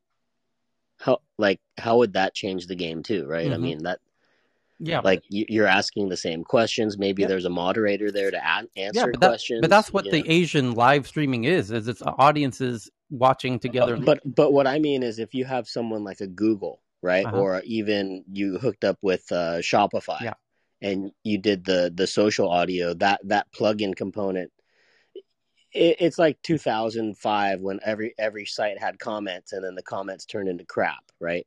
I think, like you say, every site's going to have this social audio plugin component. And if you are teamed up with Google or a bigger outfit like that, they would want to team up with every website, just like they do AdWords. They would, do a plugin that's keyword specific to those rooms. So I'll shut up now. Yeah. There's a whole bunch of interesting opportunities. So back to the headlines. We still have a few more of the big headlines to get into. This one from The Verge, that Senators Markey and Blumenthal asked the FTC to investigate Tesla's marketing of autopilot, saying Tesla has repeatedly overstated the capabilities of its vehicles. That could be a problem. The next one is from The Verge. Podcasters say that Apple's podcasts, and they have a new feature called Apple Podcast Connect, a requirement for using its new subscriptions product, is buggy and has a confusing user interface. In April, Apple Podcasts was poised to revolutionize the industry. It announced an in-app subscriptions, so people could subscribe to podcasts in the same way that people subscribe to YouTube channels inside of the app. And you could have paid subscriptions, so podcasters could start monetizing, and Spotify instantly did the same. So you could subscribe to podcasts in Spotify and have paid subscriptions to podcasts. And and basically podcasters saying that this Apple Podcast feature called Apple Podcasts Connect is super buggy and whatnot. And not terribly surprising, honestly. Apple kind of is not so strong in those social, when anything that comes to social, Apple really struggles with. So the next one, Cisco did their quarterly earnings. Who cares? Coinbase has $4.36 billion in cash reserves as of June 30th, about 4 times higher than at the end of 2020, as it prepares for possible tighter regulations. Reuters says they have sources that chip maker Global Foundries confidentially files for a U.S. IPO with a valuation of $25 billion, planning to go public in early 2020. Canada Drives, which is a company called Canada Drives, which launched an online used car shopping and next day delivery service last year, raises $80 million. And a company called One, a digital bank aimed at middle class, raises $40 million. One, a startup that aims to bring all-in-one banking to middle class, announced today it has raised $40 million. Samsung confirmed it will not show ads in its apps going forward. Amazon is emailing some third-party merchants, warning them that Congress's proposed antitrust reforms could limit their ability to sell on Amazon. And while Facebook will let full-time U.S. employees work from home until January of next year, contractors at Accenture have been required to be in the office since August 2nd. And a look at the race between the autonomous trucking companies, TuSimple Plus and Embark Trucks and Aurora and others, in the race to achieve level 4 autonomy. And other interesting headlines at the moment, data visualization, enable. That's pretty much it for the big stories that everybody's sharing. So let's get into the actual really fun articles that we as the geek community of the world have found online and are sharing together on Twitter. So from the top, what do we got? This one from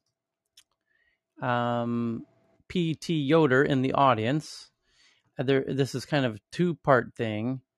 Well, basically, Palantir has bought $50 million in 100-ounce gold bars, and in preparation for what they say is a black swan event, which is a black swan event is, a calamitous, rare event that comes along, once in every few decades that changes the game fundamentally. Like a small. Tyler, there's a little bit of confusion there. Okay. There's some articles saying that they've bought it, and there's some articles saying that they've received a payment in it. No, they have bought it. They've not only have they bought it, they've disclosed where they've deposited it in the northwest of the U.S. They've deposited, and they've even given further details of where they've deposited it, which is it's in a place where they can withdraw it 24 hours, which is obviously not a conventional bank. So, okay, because there's another article, which basically means that there's another article that's saying that they're open to receiving payments in it. Correct. As well from some clients. Yes. Okay. And those are two separate issues. The fact that they've acquired $50 million in gold bars is one thing. The statement that they're willing to accept payment in gold bars is another separate but semi-related issue, which I think is just genius PR. Because basically you have companies stepping all over each other to announce that they're accepting Bitcoin payments. And now here's Palantir kind of laughingly giving a big middle finger to everyone saying, that's great, you're accepting Bitcoin, we're accepting gold fucking bars. This is where I wish Ken was here, but I thought it was illegal to use gold as legal tender. Yeah, Ken would be good to comment on that. I mean, at least in the United States, right? Like we can have gold jewelry, but we can't pay people with gold. I thought that was like the one of the things that changed when we did that. Again, that's why I wish we had Ken. Go ahead and let me look. You can use it, Chris. You can use it as collateral. Okay, yeah, you can't use it as legal tender, but it's an asset. Yeah, you could collateralize it, Chris. And if you were going to do a deal, you could have that gold be completely the collateral and just have the deal stand for it. But it's interesting that Tyler said they're doing this for a black swan because J.P. Morgan, I believe, we were in Tech News about 8 months ago or something, said that they were sitting on a bunch of cash to head for a black swan. I think it was Jamie Dimon, and you covered it, Tyler, so that's intriguing to me. Okay. So, and then I'm sorry, just so I don't sound like a total idiot. Louisiana, Utah, and Texas have legalized gold and silver for legal tender. So, okay, thanks for that clarification. The next one is from someone in the audience from Taiwan News that China to build airport in the sea near Taiwan. Proposed airport near Pingtan Island would cost $463 million. And that's a hot global political issue. And it kind of relates to the next headline from the same person in the audience, sends in this separate one, which is from Nikkei Japan, that Germany heads to the South China Sea. Germany seen they're sailing into the region. Yeah. So, but it's not just Germany. Germany now, and now France and Australia and Japan and India and America and the UK are all have their navies in the South China Sea. And it seems like there's a bit of a showdown about to happen. They're going there for the ribbon cutting on that new airport that's going to finish next week. Yeah, I'm sure that's why they're there. They want to see that airport development. Anyone know why the Taiwanese are bringing all their money home? There's something going on with China refunding something or doing something where all the Taiwanese are closing offshore accounts and bringing money home. Haven't seen. Can you send a link on Anyone know anything about that? No. Is that being? Yeah, I'll find it. Okay. Faraz, it's been, I'm Taiwanese, so but I'm apple pie American, so I've had to study this, right? And I read a book called China Inc., and it really describes what happened is that Taiwan kind of thinks that they're kind of getting one on China. Meanwhile, China kind of feels like they're getting one up on Taiwan the entire time. So like, it's kind of cat and mousey, at least 10, 20 years ago in this book. And it just says that like they go to Shanghai and they kind of feel like they can kind of take advantage of the Chinese again, but the Chinese have the last laugh because the Taiwanese can never really take their money out of the country. And so it's just, I think things are just going to go down. So people are just getting all their stuff out of China. Okay. So COVID slows Apple and Google's production shift away from China. And there was another as well. Suppliers say tight border controls now due to Delta is slowing Apple and Google and Microsoft and everybody's ability. They were in the process of moving their production from China to Vietnam. But now that Vietnam and China are now locking everything down due to Delta, it's slowed down their ability to relocate to Vietnam. And the next one is according to Heyman, he sent this one in from Bloomberg, that the Security Exchange Commission, the SEC. Just sent it to you, Tyler. Thank you, Ross. The SEC leans hard on China IPOs to show how they're set up offshore. Chinese companies applying to go public in the U.S. are facing increasingly detailed questions from the Securities Exchange Commission about their offshore structures. Meaning, we don't want you here.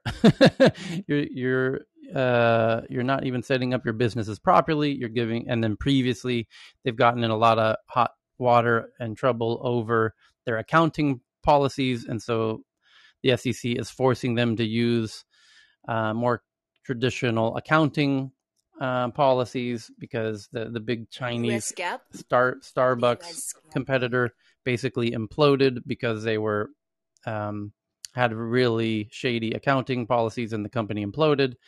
And so America doesn't want Chinese companies IPOing in America no more, and China doesn't want Chinese companies IPOing in America no more. So it's a very mutual feeling on both sides on that point. So here's the one from Faraz from Bloomberg, that Taiwan rushes to bring money back home as tax break scheme ends. And it says Taiwanese companies made a last-minute rush to bring their money held overseas back home before a 2-year government incentive program came to an end Monday. But total applications still fell well short of initial bullish estimates. Companies applied to bring home $2.9 billion in the month leading up to August 16th, a more than 490% increase from the previous month. According to data from the Ministry of Finance, firms have repatriated billions of Taiwanese dollars back to Taiwan since the government first launched the program in 2019. So basically, Taiwan is trying to get more of its companies' monies back natively. America would love to do the same. A lot of American companies who do business globally, America would love them to bring that money back into American banks so they can tax it. And those companies intentionally are not bringing that money back so they don't have to pay taxes on it. If you keep that money in Europe and don't bring it home, this is an old game, so. Can I just be a nerd real quick? Because it'll never make sense outside of this. Yeah. If you click that Bloomberg link and it's paywalled, somebody at Bloomberg doesn't know how to do math, because they'll give you a month for $199, but charge you $340 for a year. So somebody put the decimal in the wrong place. Funny. Maybe intentionally. The next one is TikTok and Canva. Everyone knows what TikTok is. People don't know what Canva is. Canva is the new version of Photoshop. Basically, Canva figured out a way to build Photoshop in a browser that's even better than Photoshop for most use cases. It's absolutely brilliant. It's fantastic. It's booming. It's one of the fastest growing tech startups I love it. Anywhere. We love it. It's amazing. And so TikTok and Canva team up to streamline creative advertising for small businesses, which is a really smart partnership. So that's the headline. Simple as that. The brands are partnering to help streamline the creative and ad production process of creating TikTok ads and publishing to TikTok Ads Manager. So to make ads, you're going to need something like Photoshop, and TikTok says, fuck that, use Canva because it's all online in a browser, and you could build it in Canva, click a button, and publish it directly into TikTok. Genius. Absolutely genius. So Canva has built a library of 50 TikTok ad templates constructed to ensure brands are always on. And so it's got all the dimensions built in for you. And so you can tell Canva, hey, I want to build a TikTok ad. And they're like, great, here's a template. And then you click publish, and then boom, it gets sent over to TikTok. Genius, absolutely genius. And that's why Canva is just destroying Photoshop. Just one more example. And Tyler, I saw something about from WordPress, so they're doing the same kind of thing with Canva. Yes, true. I saw that headline as well. About just recently.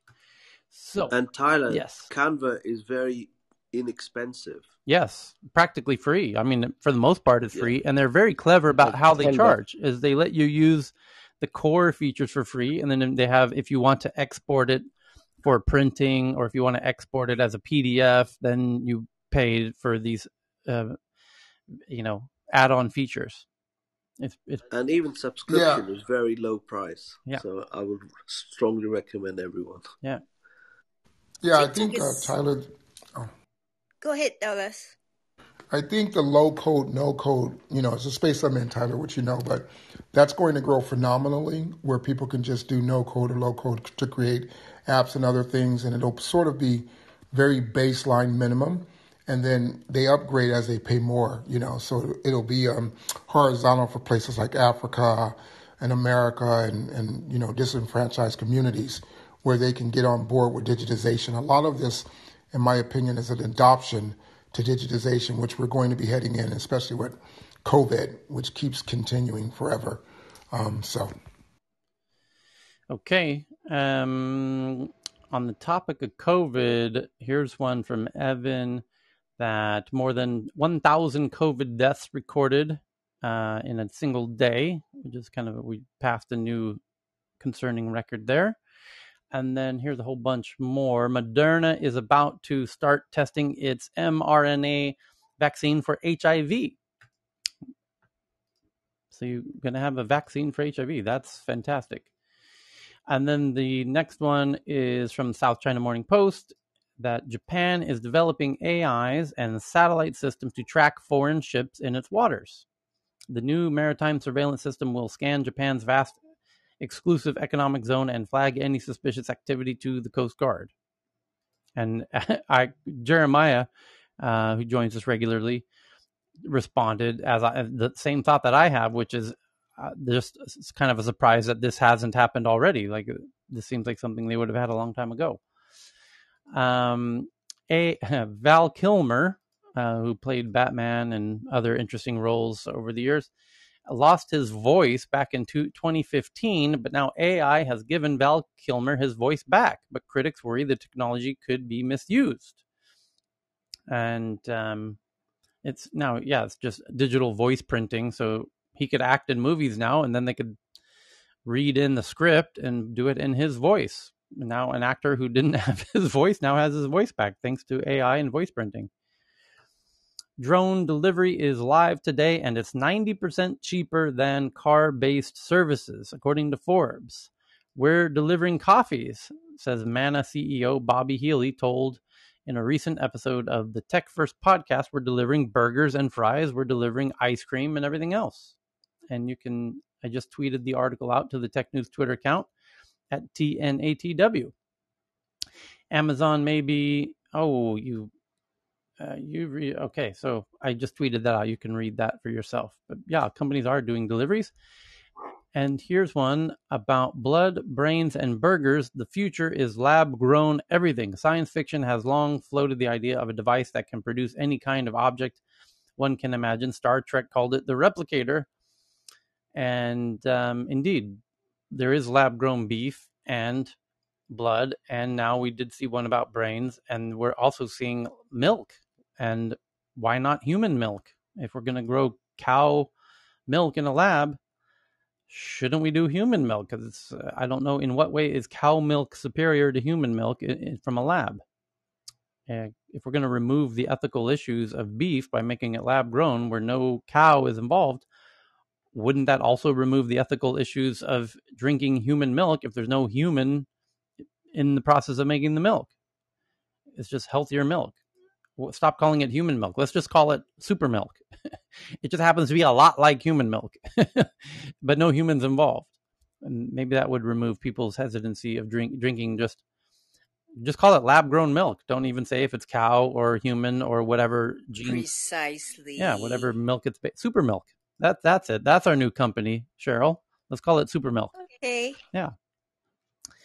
So the next article is from the Twitter Spaces. We covered that. The Apple leaker. This one from David Crace in the audience, that smart city companies in Norway are quick to respond to COVID-19 crisis, resilient, sustainable, and agile. The time for smart cities is now. Cutting-edge Norwegian companies can lead the way. And Cheryl, you sent this one in from the Wall Street Journal that at least 2 U.S. officials stationed in Germany have now sought treatment for symptoms of Havana syndrome. According to American diplomats, some officials say the unexplained illness could be caused by attacks using radio frequency energy or microwaves. We don't know. But this whole phenomena started in Havana when the U.S. Embassy reopened, and now it's spreading to Austria and Berlin. So what the hell's going on? Noticeably, Do we have a timeline? Like, when was the first incident? Shortly after the U.S. Embassy reopened in Havana, and I was there for that flag raising, and that was around 2013, 14. The reason I ask is I used to be in the lighting industry, and there was a lighting called plasma bulbs, and basically they're like metal halides, except there's no electrode. You basically aim radio waves at it and it'll light up. That company got bought by a Chinese company and then shut down. And I want to say probably around 2010, 2011. So when I was studying it, I said to myself, like, what these things are is they can take the shape of metal and make it into a lens for radios, like basically focusing a magnifying glass. And I basically said in my mind, like, oh shit, once they figure out how to, make this variable focal length, game over. Like, they're going to start using this as a weapon. So I don't know. You could focus it on a particular distance, like 20 meters or 30 meters or 40 meters. Exactly. It's just like a magnifying glass for microwave. Well, holy shit, we may have cracked the case on this one. If I don't wake up tomorrow, you know what happened. Yeah. Send me the DMs on the receipts on that so we can inform your next of kin. Yeah, that could be it, because it's suspected that it is microwaves. That's been the theory all along, but they don't understand that no one seems to understand the technology of how they're amplifying the micro and targeting the microwave. Because the company that was doing it was called Topanga Technologies. I might as well just say it now in front of 400 people. And that company, if you search it, they got bought out. There's another company called Luxim. Hold on. That also makes plasma. Topanga and Technologies. I got it. It's now, the website's now totally gone, but there should be. If you look at them. Let's see. What does Google say? There's a LinkedIn page. There's actually topangatech.com. There's a Crunchbase profile. Khosla Ventures gave them like $70 million. They're from Canoga Park? Yep. That's how I know them, because I was in the aquarium lighting world. So we were using them for aquarium lights. And what's different is, in the United States, people that use radio frequency observe the FCC, like you have to be in certain megahertz ranges. But if you got into the 2.4, which is microwave, you could really cause a lot of damage to the human body, Topanga develops efficient plasma lighting technology. Topanga has designed a novel solid-state driven source design with high lumen per watt energy efficient, exceeding HID metal halide, HPS sodium, HMI halogen induction. And induction is that remote kind of powering, right? And LED light sources designed to replace the inefficient lamps in outdoor and commercial environments. And the induction is done through plasma? Well, basically microwaves. There's a little capsule of gas, and it's like this thing looks like a cup, and apparently the shape of the cup makes the beam aim right at the little capsule, and it lights up the capsule. And to add to the creepiness, the inventor, his name is Matt Espiau, S-P-I-A-U. If you Google his name, he died in a plane crash about 2 or 3 years ago. He was commuting from somewhere in Antelope Valley down to the valley, and he died in a solo plane crash. So it's really interesting, because he was a military guy. So every time I met him, and because I do CNC work, he'd be like, "Hey, can you machine me a lower for an AR-15?" So it wouldn't surprise me. It's confirmed that Khosla Ventures invested and for those who don't know, Vinod Khosla is one of the smartest people in all of tech history, and he's one of the very deep tech science investors.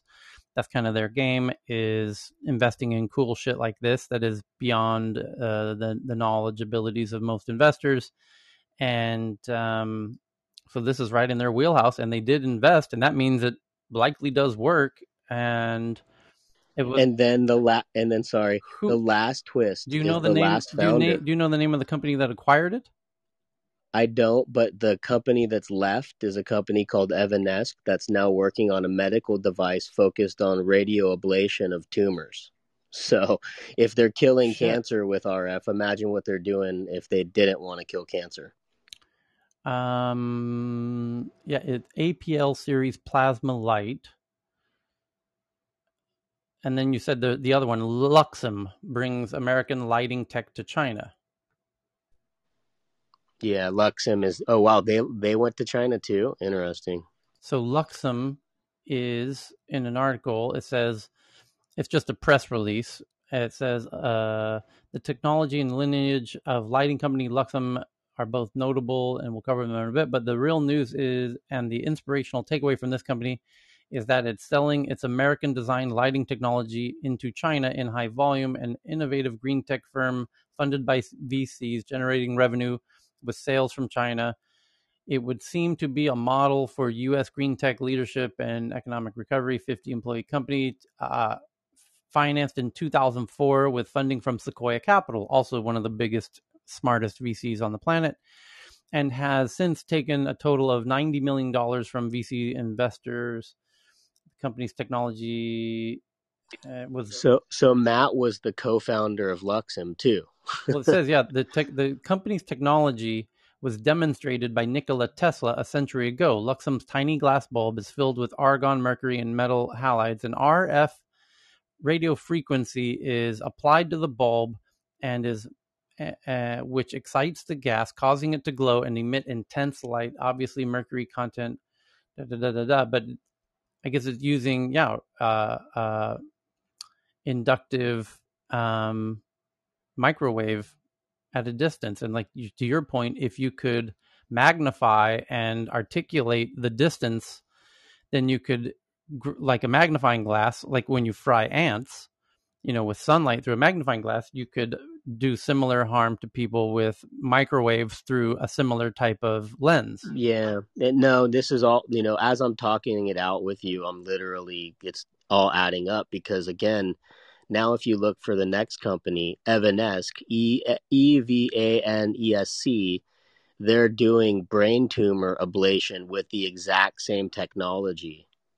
So like they're using it, they've made this little skull cap that will focus the beams and basically aim and kill cancer. Yeah, I got it right here from one of the leading medical journals, Evanescence and endometrial carcinomas.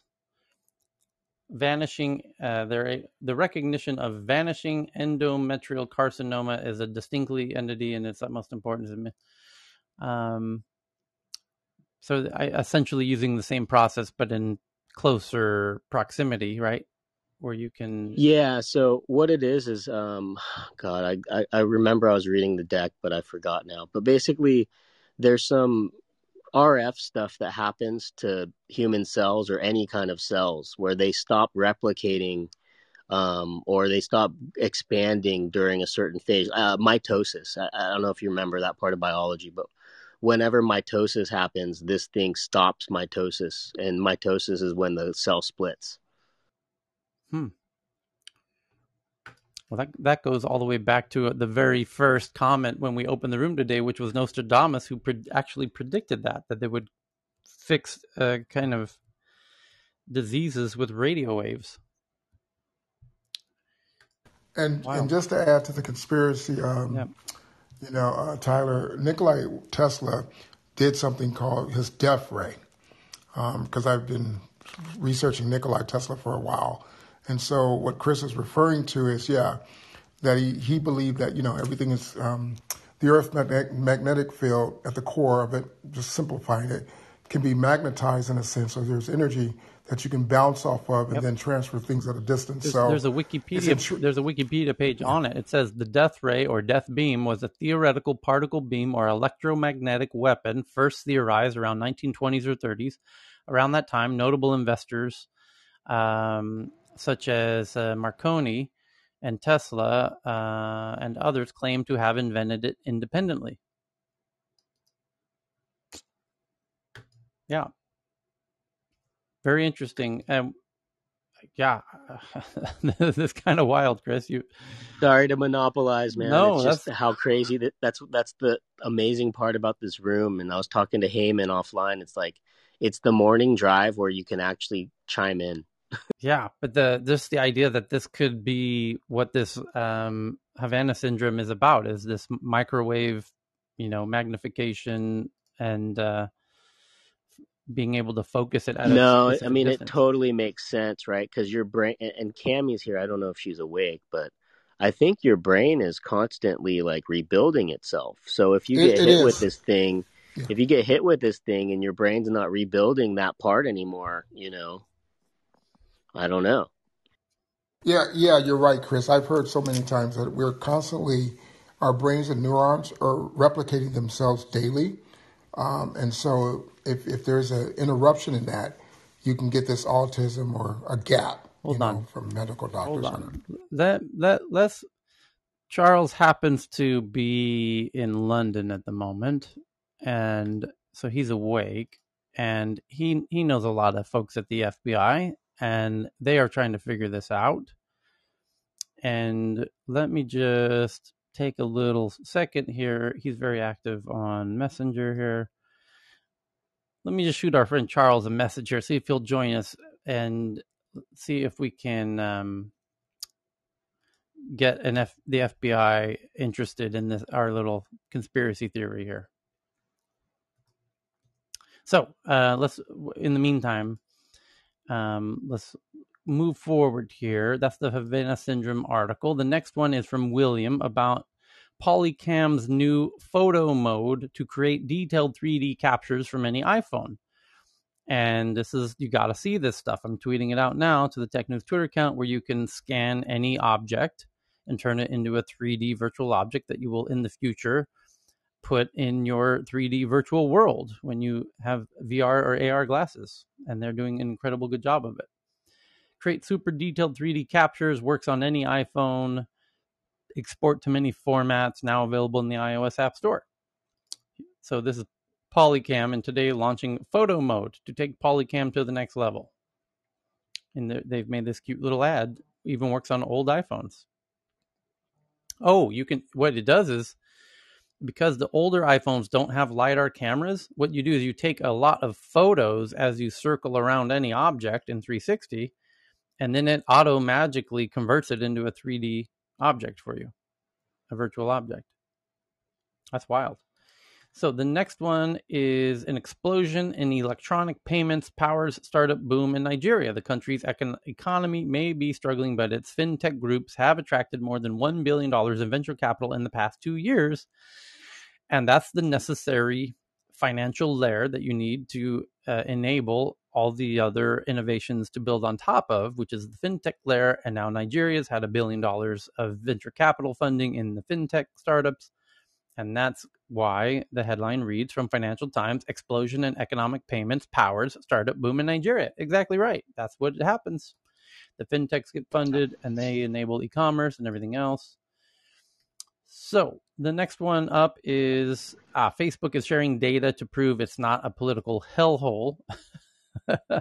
Is the jabbing headline from Protocol. The company published a report on the most viewed content on its site, which executives say most accurately represents what people see on Facebook, but not engage with, because we know what they engage with is the far right, Dan Bongino and videos.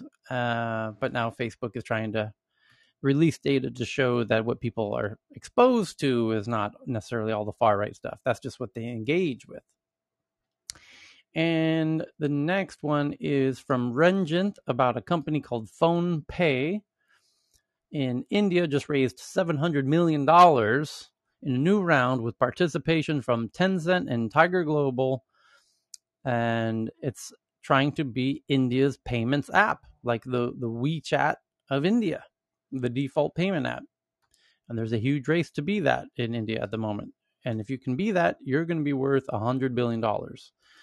And getting Tencent support is huge. And then Renjant also just sent in this video of a drone firefighter. And it's a very large drone with a lot of water. And it can fly very high and be used to put out fires. And it can shoot water very, very far out of a water hose. So actually, it looks like the hose goes down to the ground. And then there's water pumps tied to the drone. And then the drone can fly like any other drone can and be strategically placed to put out fires. So it's a firefighting drone. A really cool looking video. Just tweeted to the Twitter account. And then Edwin just sent in this one of a autonomous electric race. There was a race of race cars, but all of these race cars are fully autonomous and they're racing each other on a track. And the winning team was from Eindhoven, and they win the first autonomous race in Barcelona. And you can see the autonomous race car. They didn't make that like Mario Kart. Yeah, but it's interesting in the future, no doubt, the autonomous cars will beat the human cars. And because they're able to take more chance and are more articulate and everything else. It's going to be amazing to see how that works out. I think like when the cars can deploy like countermeasures, that really will stretch or test the AI, right? Like if you can dodge a hammer, you can dodge anything. Yeah. The next is from Cheryl from the Wall Street Journal that Pacific General and Electric, which is the power company on the west coast of America, said it was cutting power to thousands of homes in Northern California to reduce the risk of wildfires, because it seems they were the source of one of the big wildfires a month ago, and to limit the potential for that happening again, they're cutting off power to thousands of homes. As high winds were poised to hit the area where the Dixie Fire still rages now. Good times. A lot of people without power. And then IKEA starts selling renewable energy to households in Sweden. The world's biggest furniture brand is branching out into selling renewable energy to households, starting with the home market in Sweden in September. And YouTube Theater is now open in Los Angeles, Hollywood Park. A new 6,000-seat venue in Hollywood Park called YouTube Theater. And Facebook shuts down our research into its role in spreading disinformation, is the headline from The Guardian. And it talks about either the NYU or the Berlin team, who are both recently claiming it's about the NYU team, this one. Last week, Facebook disabled our personal accounts, obstructing the research we led at NYU, New York University, to study the spread of disinformation on the company's platform. The move was already compromised our work, forcing us to suspend our investigations into Facebook's role in amplifying vaccine misinformation, sowing distrust in our elections, and fomenting the violent riots at the U.S. Capitol on the 6th of January. But even more important than the effect of our work is what Facebook's hostility towards outside scrutiny means for many other researchers and journalists trying to study Facebook's effects on society. We've already heard from other researchers planning similar projects who are now pulling back. If Facebook has its way, there will be no independent research of its platform. So just shared that one. Thank you, Poppy. And then Mahogany sent in this one, that scientists genetically engineered prehistoric proteins to detect diseases, how a curious ancient protein could be the next frontier of imaging, how scientists turned a curious ancient protein into what could be the next frontier. Scientists genetically engineer prehistoric proteins to detect disease, how these locators could eventually be used to watch neurons and spot early stage diseases. And the next one's from Vox, why no one really knows how bad Facebook's vaccine misinformation problem is.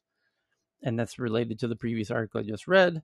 And why climate change could make some places colder, according to Yahoo News, as much of the Northern Hemisphere continues to bake in a year of unprecedented heat waves linked to climate change. One paradoxical consequence is rising global temperatures is that some areas of the world could become much colder. And this is, as every Northern European knows, about the Gulf Stream, because there's a current or stream in the Atlantic Ocean that brings warm currents from near Florida up to Northern Europe. And it's slowing down. It's already been reported to be slowing down, the Gulf Stream. And that means the warm air from Cuba up to Scandinavia is slowing down. And if it slows down more, it will make Scandinavia likely uninhabitable. It will have, minus 50 degrees.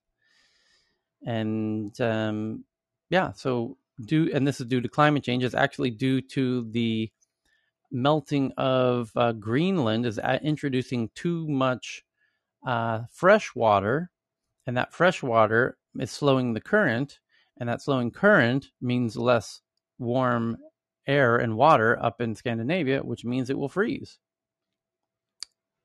There you go. And by the way, Scandinavians have been worried about this for decades, and now it's starting. So the next one is tech billionaires back Northeast England as a green electric hub, including Bill Gates and Jeff Bezos. Funds transport and innovation in a region with key industry. And I probably know more about this than the journalist who wrote this does. What it is it's called British Volt. It's a new gigafactory, just like Tesla had to build these massive battery factories called the Gigafactory outside of Reno, Arizona for the production of Teslas. And just like my buddy Peter had to resign from Tesla as the chief product officer and head of supply chain to build similar factories in the north of Sweden so the Germans could have batteries to make their cars electric. Now there's a British company completely copying Peter's Northvolt, calling it British Volt, with nearly the same font in their logo. Same name, same font. We're just copying it. Fuck it. We don't have any ideas of our own. We'll call it British Volt. Same logo. Who gives a fuck? And indeed, more of these big battery factories are needed all over the planet as car companies want to become EVs, as they need to be, because consumers want that.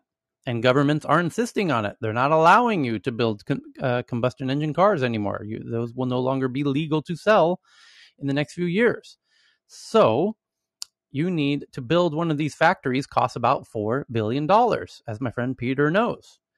And he raised the $4 billion for the first factory, and he's now raising more for a second factory already. And now the other smart people are realizing we need more of these factories. There's more demand than supply. And that's why Britain is building one of these factories. And Bill Gates and Jeff Bezos are not stupid people. They know the math, and they themselves are building and supporting and investing in. And so the headline, why tech billionaires are backing a Northeast England green electric hub, is because they know how to do fucking math. It's really simple. There's huge demand for batteries for EV vehicles. There's actually the need for about 100 of these factories globally to convert all of the car manufacturers into EV vehicles. This is, we've only got less than a dozen at this point. So that's why Bill Gates and Jeff Bezos is more than happy to throw as much money into this as is needed. And there's $4 billion needed for each factory, and there's 100 factories needed. So that's $400 billion needed. And the math is super simple. There's huge demand, not enough supply. Build the factory. Here's the money. Take my money. I already know there's huge demand for this. So there you go. Unpacking that headline in a way that even the journalists themselves doesn't know. So the next headline's from Mahogany via South China Morning Post. The headline reads, China's wealthy are urged to give back to society to ensure common prosperity. Communism. Remember that? President Xi Jinping chaired a meeting of the Communist Party's Central Committee for Financial and Economic Affairs on Tuesday, and he said it's China's wealthy need to give back to society to ensure common prosperity, a key objective for the next stage of China's development. So get ready for more taxes. It's just Uncle Xi's nice way of letting all the wealthy people know they're going to have to pay higher taxes. Now that we've locked you in on our own currency and we've locked all the borders, you're not going nowhere, wealthy people. Nice try. But now that we've secured the borders and got you on our own currency, you're fucked. There's no way for you to get your money out. And now we're going to increase the taxes. Really clever. Uncle G ain't a dummy. He knew what he was doing when he brought out the central bank digital currency, forced it on everyone, and locked all the borders. Here come the big taxes. And the next one is drone delivery is alive today, and it's 90% cheaper. And we covered that one already. Thanks for that. And then Tomoko sends in this one from Japan, that a Japanese stamp company. And for those who don't know, stamps in Japan are used as an alternative to signatures. Japanese people don't sign their name as Westerners do when they're signing documents. They use a little special hand-carved stamp. And so this Japanese stamp company have started to develop an NFT-based e-signature company. And that's really clever because there are several e-signature digital signature companies. But to do it based on NFTs is truly brilliant because now you have the proof of signature and all of that. Is quite clever. Tyler. Yes.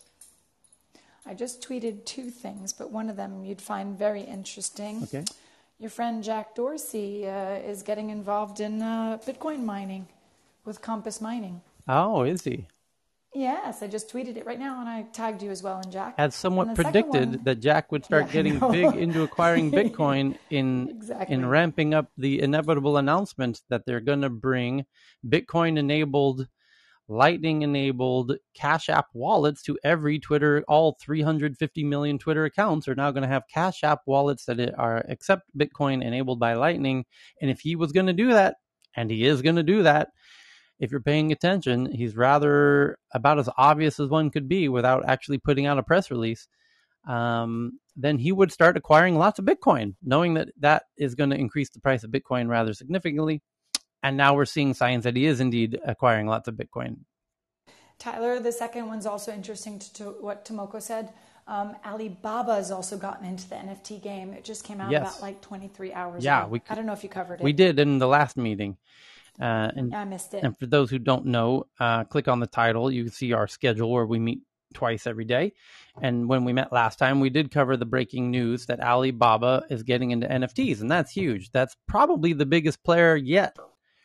But it's also very interesting, Tyler, because of the CBDC, and they're getting to NFTs. David might be able to help us with this one. Yeah, and he was also into the NFT scene in China.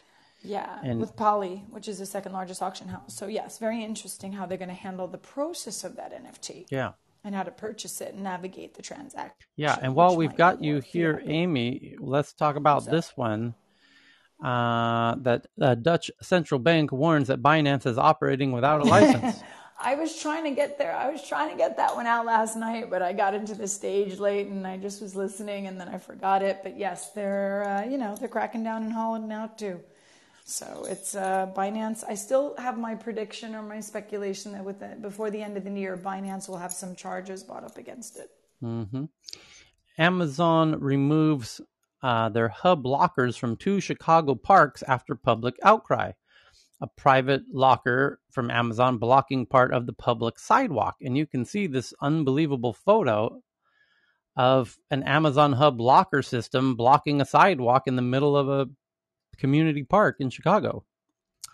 The next one's from Poppy via Bloomberg. Waymo is 99% of the way to self-driving cars. The last 1% is the hardest. The world's most famous autonomous car shop, which is Google's company, Waymo, has lost its CEO and is still getting stymied by traffic cones. What's taking so long?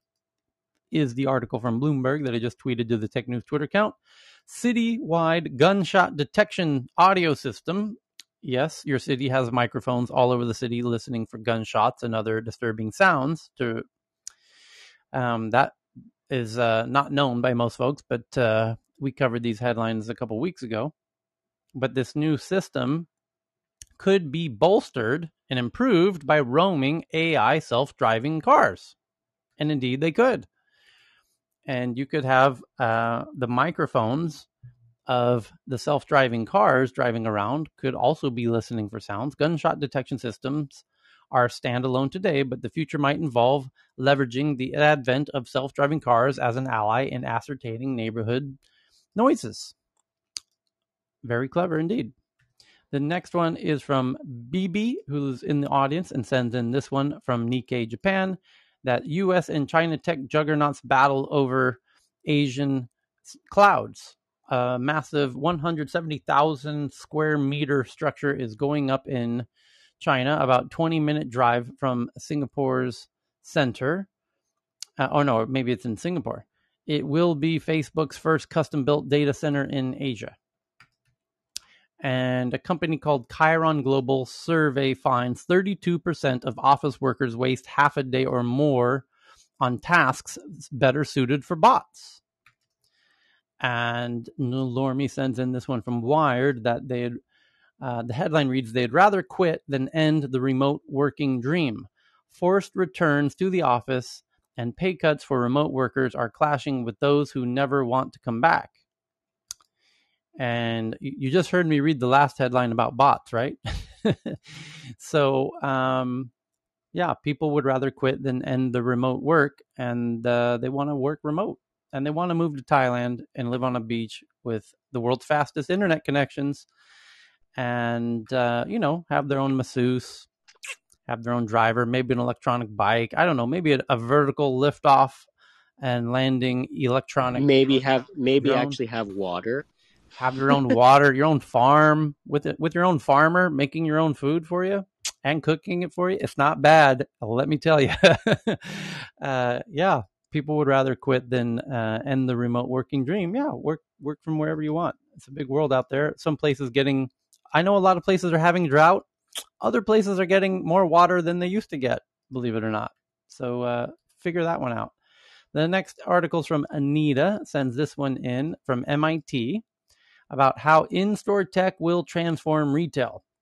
In-store technology promises a better customer experience and fuel for improved retail analytics. Oh boy, the likes you can't hardly imagine, because all of the tech and data applied to e-commerce is now going to come to your store, because the cameras are going to watch your eyeballs and figure out which items you spend more time looking at. It's called eye tracking. It exists now in e-commerce. The camera in your devices are watching your eyes when you look on websites and when you're shopping.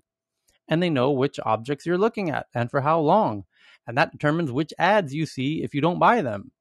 And now the same thing's going to happen in your goddamn supermarket. As you walk down the aisles, all of that tech of data and e-commerce is coming to brick and mortars very quickly, most notably in Amazon's Amazon Fresh stores, but coming to every supermarket soon in the future. And a delivery company in Indonesia called Rara just raised a bunch of money for its ambitious on-demand delivery plans in Indonesia, as now every corner of the world is getting into the 10-minute delivery game. And stop using Zoom. Germany tells Hamburg the state government has been formally warned against using Zoom over data protection concerns, that the data is being routed to America, and that's all about sovereign clouds. Germany doesn't want any German agencies using Zoom because the data gets sent to America. And they don't like that. And they want all the data and all those calls being kept in Germany. And now you know why China government was cracking down on China's Uber, called Didi, when they tried to do an IPO in America. And then the Chinese authorities showed up 24 hours later and shut that shit show down, claiming it was all about the data and the data security and the data and the data and the data. And it turns out, why is the CCP so worried about the data from their Uber called Didi? And it turns out because Didi has cameras inside the cars because of a rape between a Didi driver and a female passenger. And so they fixed that problem by requiring video cameras with microphones in every car. And the CCP members ride Didi every day, multiple times a day. And they have meetings in the back seats of those cars. And some of those conversations, if revealed, would likely crumble the CCP and cause a huge uprising and a revolution in China. And they know that. And they couldn't risk those conversations being leaked publicly. So they shut down an incredibly huge IPO and the company, and stormed the HQ and secured all the servers, knowing that there was likely conversations in some of those backseat meetings, which were an existential threat to their regime. So no IPO for you, Didi. We took control of your servers. And Germany's telling all of its government agencies the same about using Zoom. They can't risk somebody saying something that could be of a national security concerns. It's called sovereign clouds, folks. Every government is now woken up and understanding data and want to make sure that any data is secured in its territories, in its geography, just like they take great care about all the money coming in and out of their country and all of the people coming in and out of their country. And that's why they use their own currency and their own state-issued IDs called passports. And that's why they want to control the data going in and out of their countries. And they want complete control of that data. So the next headline is from the New York Times. And this is adding more credibility to the fantastic headlines we read yesterday, that laser fusion experiment unleashes an electronic burst of optimism.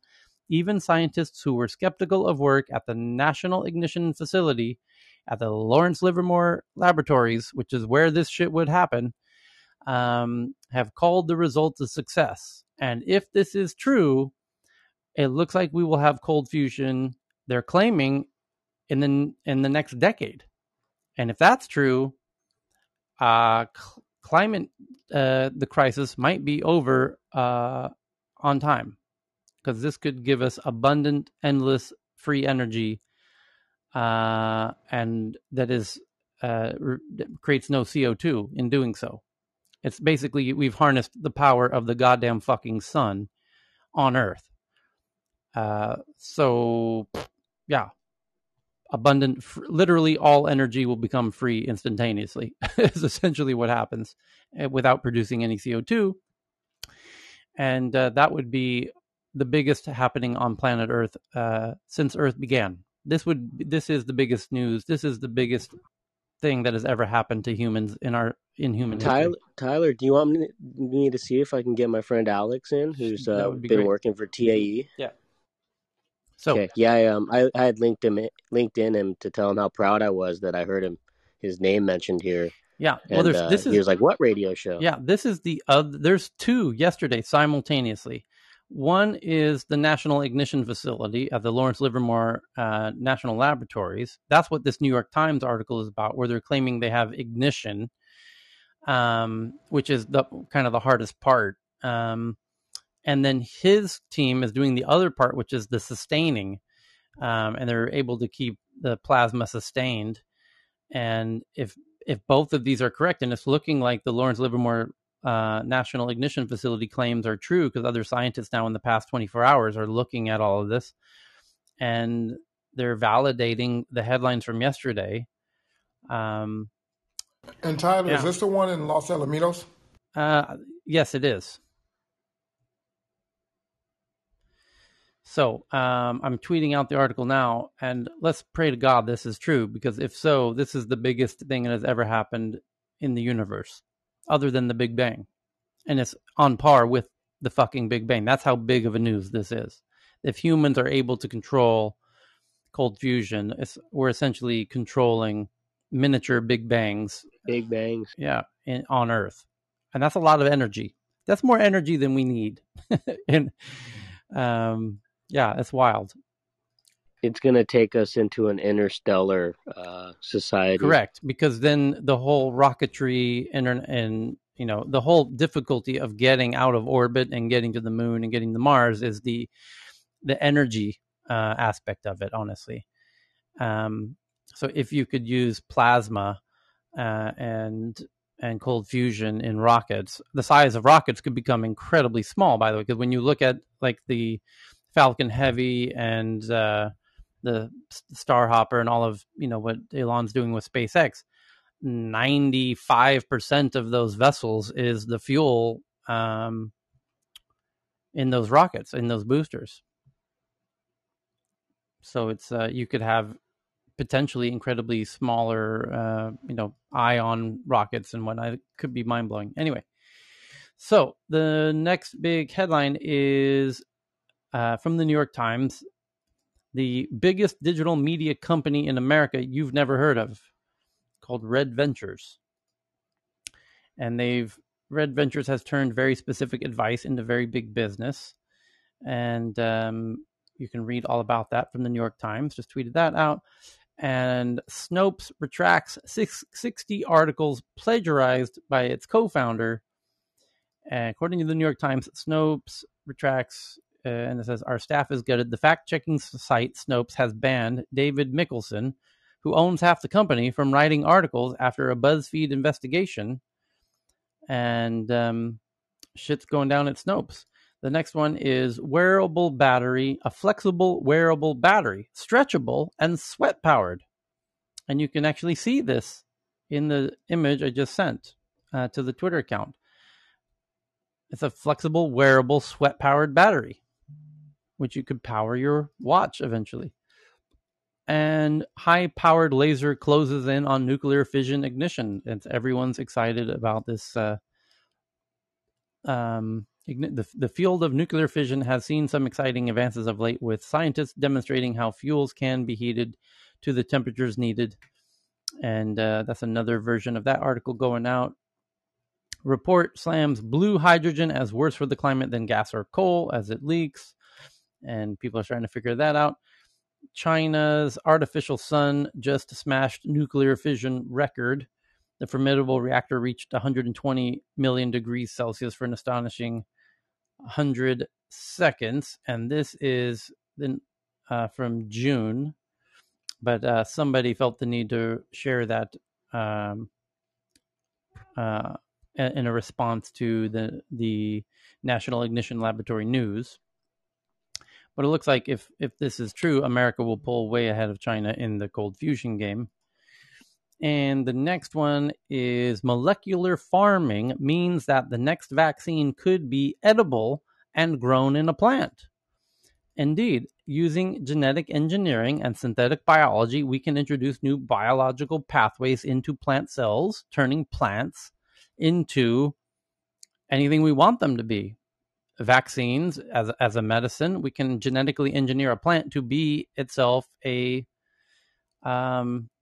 alternative to a tablet.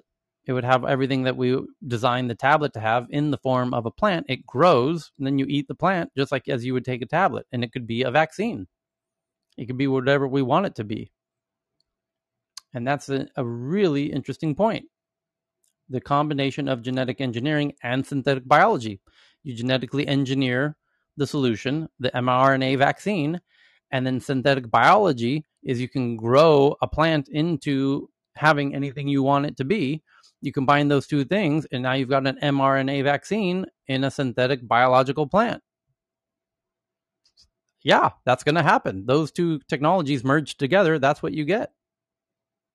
The amazing thing about that is this whole issue of vaccines for COVID around the planet. We already have the genetic engineering down. That's what mRNA vaccines are. The problem is the distribution. We can't distribute the vaccines fast enough. They're trying to get on ships and airplanes to Taiwan and Thailand, and we can't get them. They're all wherever the factories are. But if we could start growing them in fucking plants, physical green plants, then all you got to do is, send the seeds out, start growing farms of this shit everywhere on the planet. And then Thailand could grow farms of their vaccines. And they would grow from the goddamn ground. And then you just hand out the leaves like salad. And people could take their vaccines edibly in that way. That's truly unbelievable, but truly realistic future ahead of us. It's wild. We're living in the Renaissance, the new Renaissance. It is. It's so amazing. It is fucking unbelievable. And if you don't understand synthetic biology, I think people are starting to understand genetic engineering. And by the way, we had the headline 20 minutes ago that Moderna is now doing an mRNA vaccine for HIV. And by the way, they're going to do mRNA vaccines for every disease known to man in the next 3 years, if not 9 months. Because due to AlphaFold, they're able to figure all this shit out like cooking up a batch of cookies. So the problem is the distribution of the vaccines, and that's where synthetic biology comes in. Because you could then send over the code digitally and say, here, grow this synthetic biology through a plant, and this is just wild. You're right. This is when you start combining these technologies. They're called concrescences, where you have symbiotic, concurrent technologies that can combine to form things that will blow our minds. And this is a great example. It's truly, you're right. It's a new renaissance. It's unbelievable. The next one is scientists used CRISPR to engineer a new superbug that's invincible to all viruses. Told you. This is the kind of shit that happens when you combine CRISPR, which is genetic engineering, to synthetic biologists. Can we reprogram existing life at will? To synthetic biologists, the answer is yes. The central code for biology is simple. DNA letters in groups of 3 are translated into amino acids. Lego blocks that make proteins. Proteins build our bodies, regulate our metabolism, and allow us to function as living beings. Designing custom proteins often means you can redesign small aspects of life. For example, getting a bacteria to pump out life-saving drugs like insulin. All life on Earth follows this rule. A combination of 64 DNA triplet codes or codons are translated into 20 amino acids. But wait, the math doesn't add up. Why wouldn't 64 dedicated codons make 64 amino acids? The reason is redundancy. Life evolved so that multiple codons often make the same amino acid. So what if we tap into those redundant extra codons of all living beings and instead insert our own code? A team at University of Cambridge recently did just that. In a technological tour de force, they used CRISPR to replace over 18,000 codons with synthetic amino acids that don't exist anywhere in the natural world. The result is a bacteria that's virtually resistant to all viral infections because it lacks the normal protein door handles that viruses need to infect the cell. But that's just the beginning of engineering life's superpowers. Until now, scientists have been able to slip one designer amino acid into a living organism.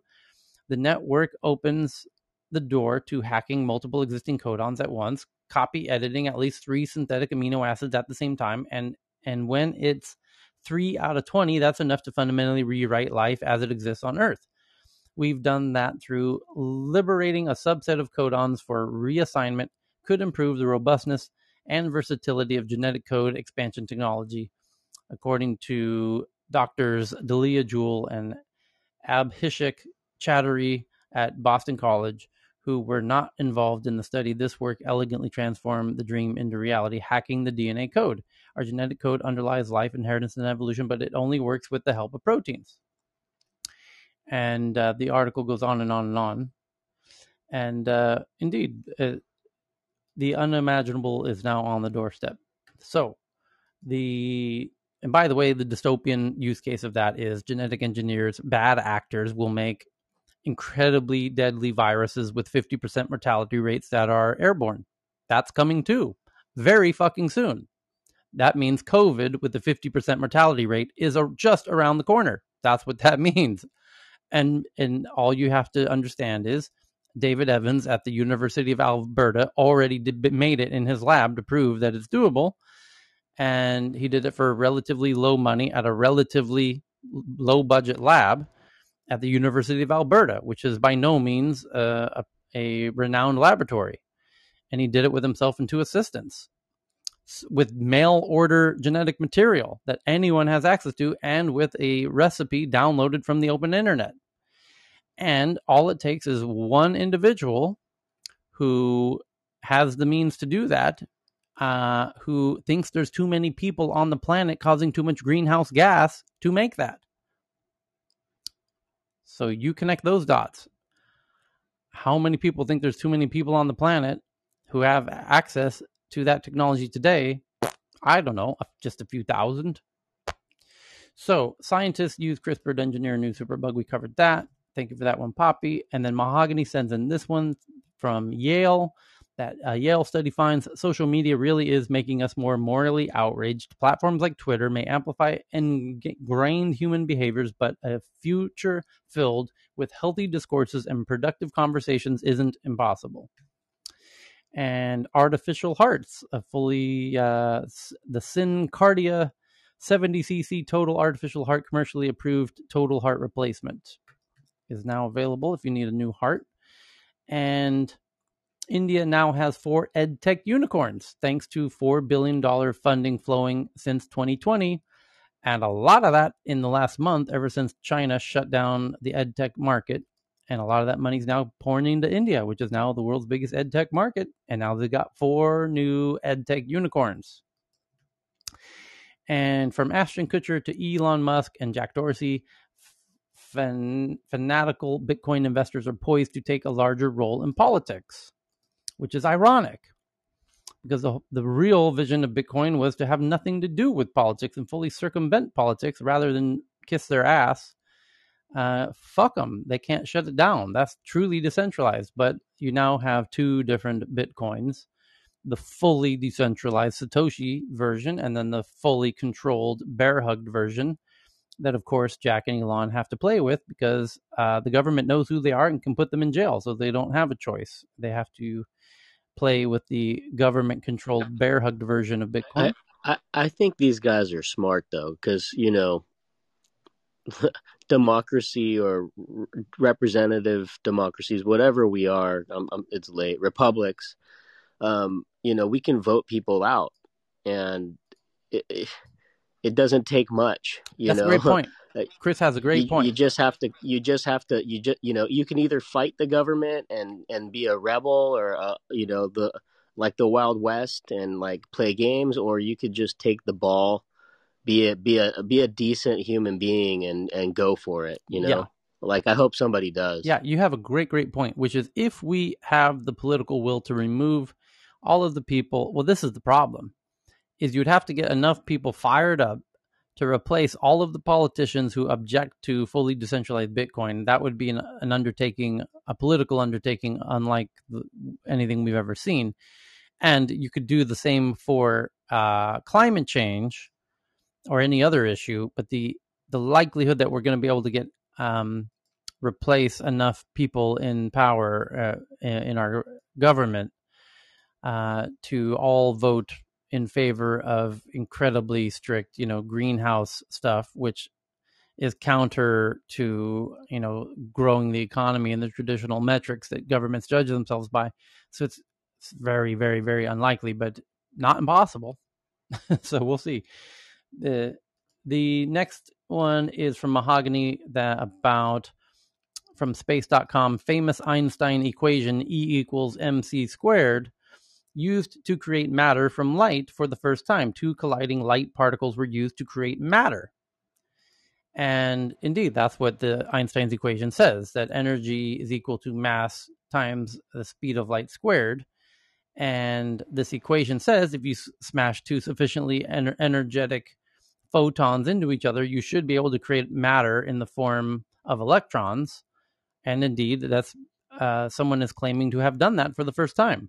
They've turned light into matter, as Einstein's elegant equation predicts. What the hell is going on right now? Yeah. Like literally in like a few weeks or a month, shit's couple going months, down. All of these major like historical milestones are just around the corner. It's amazing. And equally, yes, Alice? Yeah, just to add, CERN was working on that with their particle accelerator. They've shut down for a few years, but they're coming back online, I think, next year. And so it's intriguing because the smashing of atoms and so forth, which was, some would say create antimatter, but if you can create antimatter, you can create matter, which is the opposite of matter, but you can just measure it. So it's intriguing that these reports are coming out with research and scientists, because I think we might have crossed, like Chris said, maybe we've done it a few years ago, we might have crossed some sort of threshold where there's an old saying, once one person knows it, scientists or any other, we all kind of connect ourselves sort of in the metaverse without even knowing each other, and we're working on the same similar shit, and then you just have a watershed moment. So. Okay. So, other interesting headlines at the minute here. We've got this one from Dr. Fran that even North Korea is using VR and AR in classrooms. Not even a second world authoritarian regime can ignore the impact immersive technology is having on modern education. Just tweeted that out to the Tech News Twitter account. And this one is really interesting. According to the Washington Post, they have a quote. The Taliban's social media tactics show such skill and analysts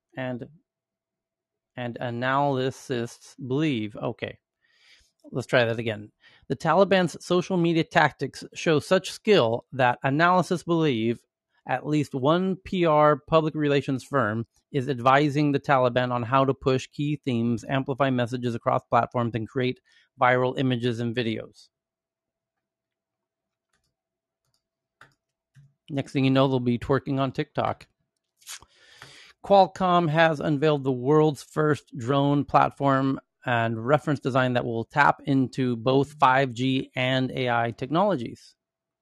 Now Qualcomm's getting big into the drone game. They are run on 5G. That would be wild, because currently drones run on not 5G, but on kind of your home wireless phone technologies. 3G Lite. They run on 3G for the most part. And then not even 4G. Yeah, but if you could get drones that are controllable, well, here's the point: is you have a drone, you have a controller in your hand, and the controller connects directly to the drone, right? And it's separate from any network. It's just a direct connection. And it's a radio frequency of, whatever the frequencies are. And that limits the range of the drones to about 10 kilometers. But if you could get drones to fly, because you need very split second, reaction times with the drones, which 5G enables, 4G does not. So if you have enough 5G antennas in an area, you could control the drone with your phone through 5G. The drone's connected to 5G, your phone's connected to 5G. You have a 5G connected to the drone. Now you have unlimited distance to control the drone as long as you have 5G. As long as there's a helium nearby. Right, because Tyler, you do have to have, like the military, when they do drones and so forth, they're not necessarily doing a network. They have to have some sort of a satellite or radio frequency to bounce off of in a certain area, and then to be connected to that controller. So it wouldn't need to be LAN or WAN stations, wide area networks, local area networks that are cellulars or mobiles in different areas to be able to control that. But you need something to ping one back and forth to the, to triangulate the three signals. That's all I'm saying without being too geeky. Yeah. But you need a point, you need a triangular point on three spots to be able to prove that. Yeah. So the next headline is another 10-minute delivery company in India called Grofers offers 10-minute online grocery deliver in 10 cities. It's all coming. 10-minute delivery. You can't even get to the supermarket in 10 minutes. Holy shit. This is wild. It's coming. Marines successfully fire new Nemesis anti-ship systems. The U.S. Marine Corps successfully fired its new anti-ship missile system, hitting a target off the coast of Kauai, Hawaii this week. Not coincidentally, in preparations for what's brewing in the South China Sea. By the way, America just sent its 3 nuclear submarines to the South China Sea. And this is a very historic event. We don't ever send those 3 nuclear submarines to the same location at the same time, unless we are preparing for war. So just to keep you a little updated, little wink, wink. This isn't really widely reported, but you didn't hear it here.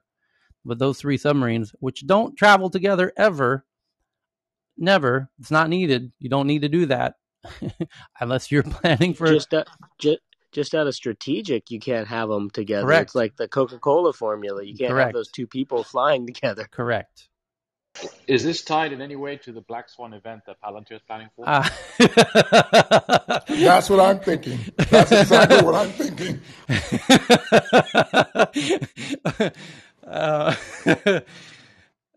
Well, yeah, I mean, it does. It's an official Tyler issued code red for everyone to. By the way, Mabwana, it's worth noting that Palantir does a lot of data analysis for a lot of governments, and they're in exactly. That's why I put those 2 together. I was like, oh my god, they must know something we don't. Indeed, they must know something we don't. This does always tie into gold, though. Remember, because all of this is because of Bretton Woods, where Nixon ditched the gold standard and basically needed somebody, a country that wasn't using gold reserves, to find as a customer for the fiat currency.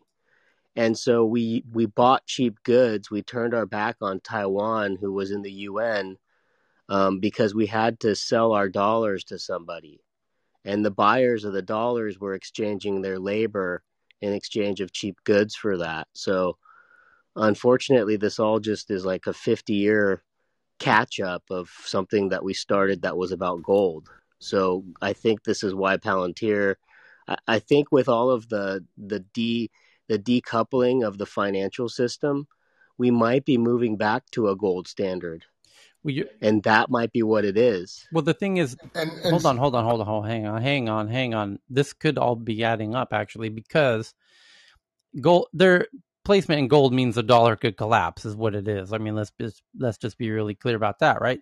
So why would the dollar collapse, and what does that have to do with Taiwan and China? Well, it has a whole lot to do with it, because China holds so much dollar debt that they could make a maneuver that would force the collapse of the dollar, which is why if we recognize Taiwan, by the way, if America recognizes Taiwan, China would have to retaliate in a huge way. They've even said that. And the biggest move China could pull is not a militaristic move. It's a financial move. To dump the dollar. Which they're shaping, right? Which they're shaping up to be doing anyways. They're giving lots of hints that they have motives, interests in doing that anyways. So it was unfortunately. I love the United States, but it was a Ponzi scheme. The dollar part is anyway, Ellis. Yeah, and one thing which is really deep, Tyler. I think you might see a state-backed crypto backed by gold, which has been talked about before, or certain assets of a statewide, digital currency that's crypto in nature of Bitcoin, but not Bitcoin. That would be centralized, and that would then hedge the trading for the different countries to be able to trade with each other and settle beyond the dollar. And if anyone was going to threaten that, the U.S., the nuclear subs are really making me nervous tonight. I hope I can sleep, because you're right. We never send those anywhere. And we would threaten if there were going to come out and say, we're just going to come out with our own digital currency and trade amongst our countries. And it's extremely intriguing about Afghanistan, because Afghanistan has, you've covered this many times, the materials, the rare materials, which is the future of artificial intelligence, which I'm in, silicon, everything that will be the future. Afghanistan has that. The opium thing it's a sidebar to me, but if you're looking at the future macroly, that's in game. That's in game at that point, because if they can control those materials, and then they have a currency, a cryptocurrency that they can trade with, that's not, tethered to the dollar, then China, it's game over. So, a few more articles here is from Abjit, who's in the audience. A serious warning issued for millions of Apple iPhone users, according to Forbes. My phone is no longer a phone. Warn iPhone users as a serious new problem is found in the latest iOS update. What are they referring to? Let's find out. In recent months, iPhone owners, they paywalled this one. Spotted by 9to5Mac, an increasing number of iPhone owners running the latest 14.7.1 update have lost access to cellular data, which has rendered their devices useless without Wi-Fi. Interesting. And then the next one is from Katerina from the New York Times saying, what if you could become invisible to mosquitoes using CRISPR? Genetic engineering scientists have taken the first step towards creating mosquitoes that is blind to human hosts. And so they're not just making, this is really clever. It's more clever than I thought. They're not just removing the eyeballs from the mosquitoes. They're removing the kind of heat sensor signature that allow mosquitoes to target humans. They're able to target everything else, but just not humans. That's brilliant. It's more humane. Yeah. Hackers backdoor the human brain, successfully extract, what is this one here? The headline reads from Jason. Hackers backdoor the human brain, successfully extract sensitive data. While a chilling hint of not-so-distant future, researchers at Usenix Security Conference have demonstrated a zero-day vulnerability in your brain using a commercial off-the-shelf brain-computer interface, which is a device that reads your brain waves, essentially. I guess it's a non-intrusive brain-computer interface because it's off-the-shelf. The researchers have shown that it's possible to hack your brain, forcing you to reveal information that you'd rather keep secret. As we've covered in the past, a brain-computer interface is a two-part device. There's a hardware and a headset, blah, blah, blah. And to extract this information, the researchers rely on what's known as the P300 response, a very specific brainwave pattern that occurs when you recognize something that is meaningful, like a person's face, or when you recognize something that fits your current task, like a hammer in a shed. The researchers basically design a program that flashes up pictures of maps, banks, and credit card pins and makes a note every time your brain experiences a P300. Afterwards, it's easy to pour through the data and work out with fairly good accuracy where a person banks, where they live, and so on. In a real-world scenario, the researchers foresee a game that is specifically tailored by hackers to extract sensitive information from your brain. Or perhaps an attack vector that also uses social engineering to lull you into a false sense of security. It's harder to extract data from someone who knows they're being attacked, and so they have to disguise it as a game. But they show you images and then measure your responses to those images. So they could show you your bank's logo, and then if it's your bank's logo, then you're going to have a different response in your brain than if it's not. And then they could show you numbers, and your brain will have a different response to the correct numbers that are your bank account, et cetera, et cetera, et cetera. So that's sort of the idea. And I've lost my voice, so we're going to have to drink water. I don't have any water handy, so we're going to end here at the top of the hour, and we'll join again in 5 hours for another Tech News Around the World. Thank you. Thanks, Tyler. Everybody. Be safe, everybody. Thank you. Take care, everyone. Thank you. Bye. Have a good day. Tyler, warm water. Yeah. Warm water. Honey water.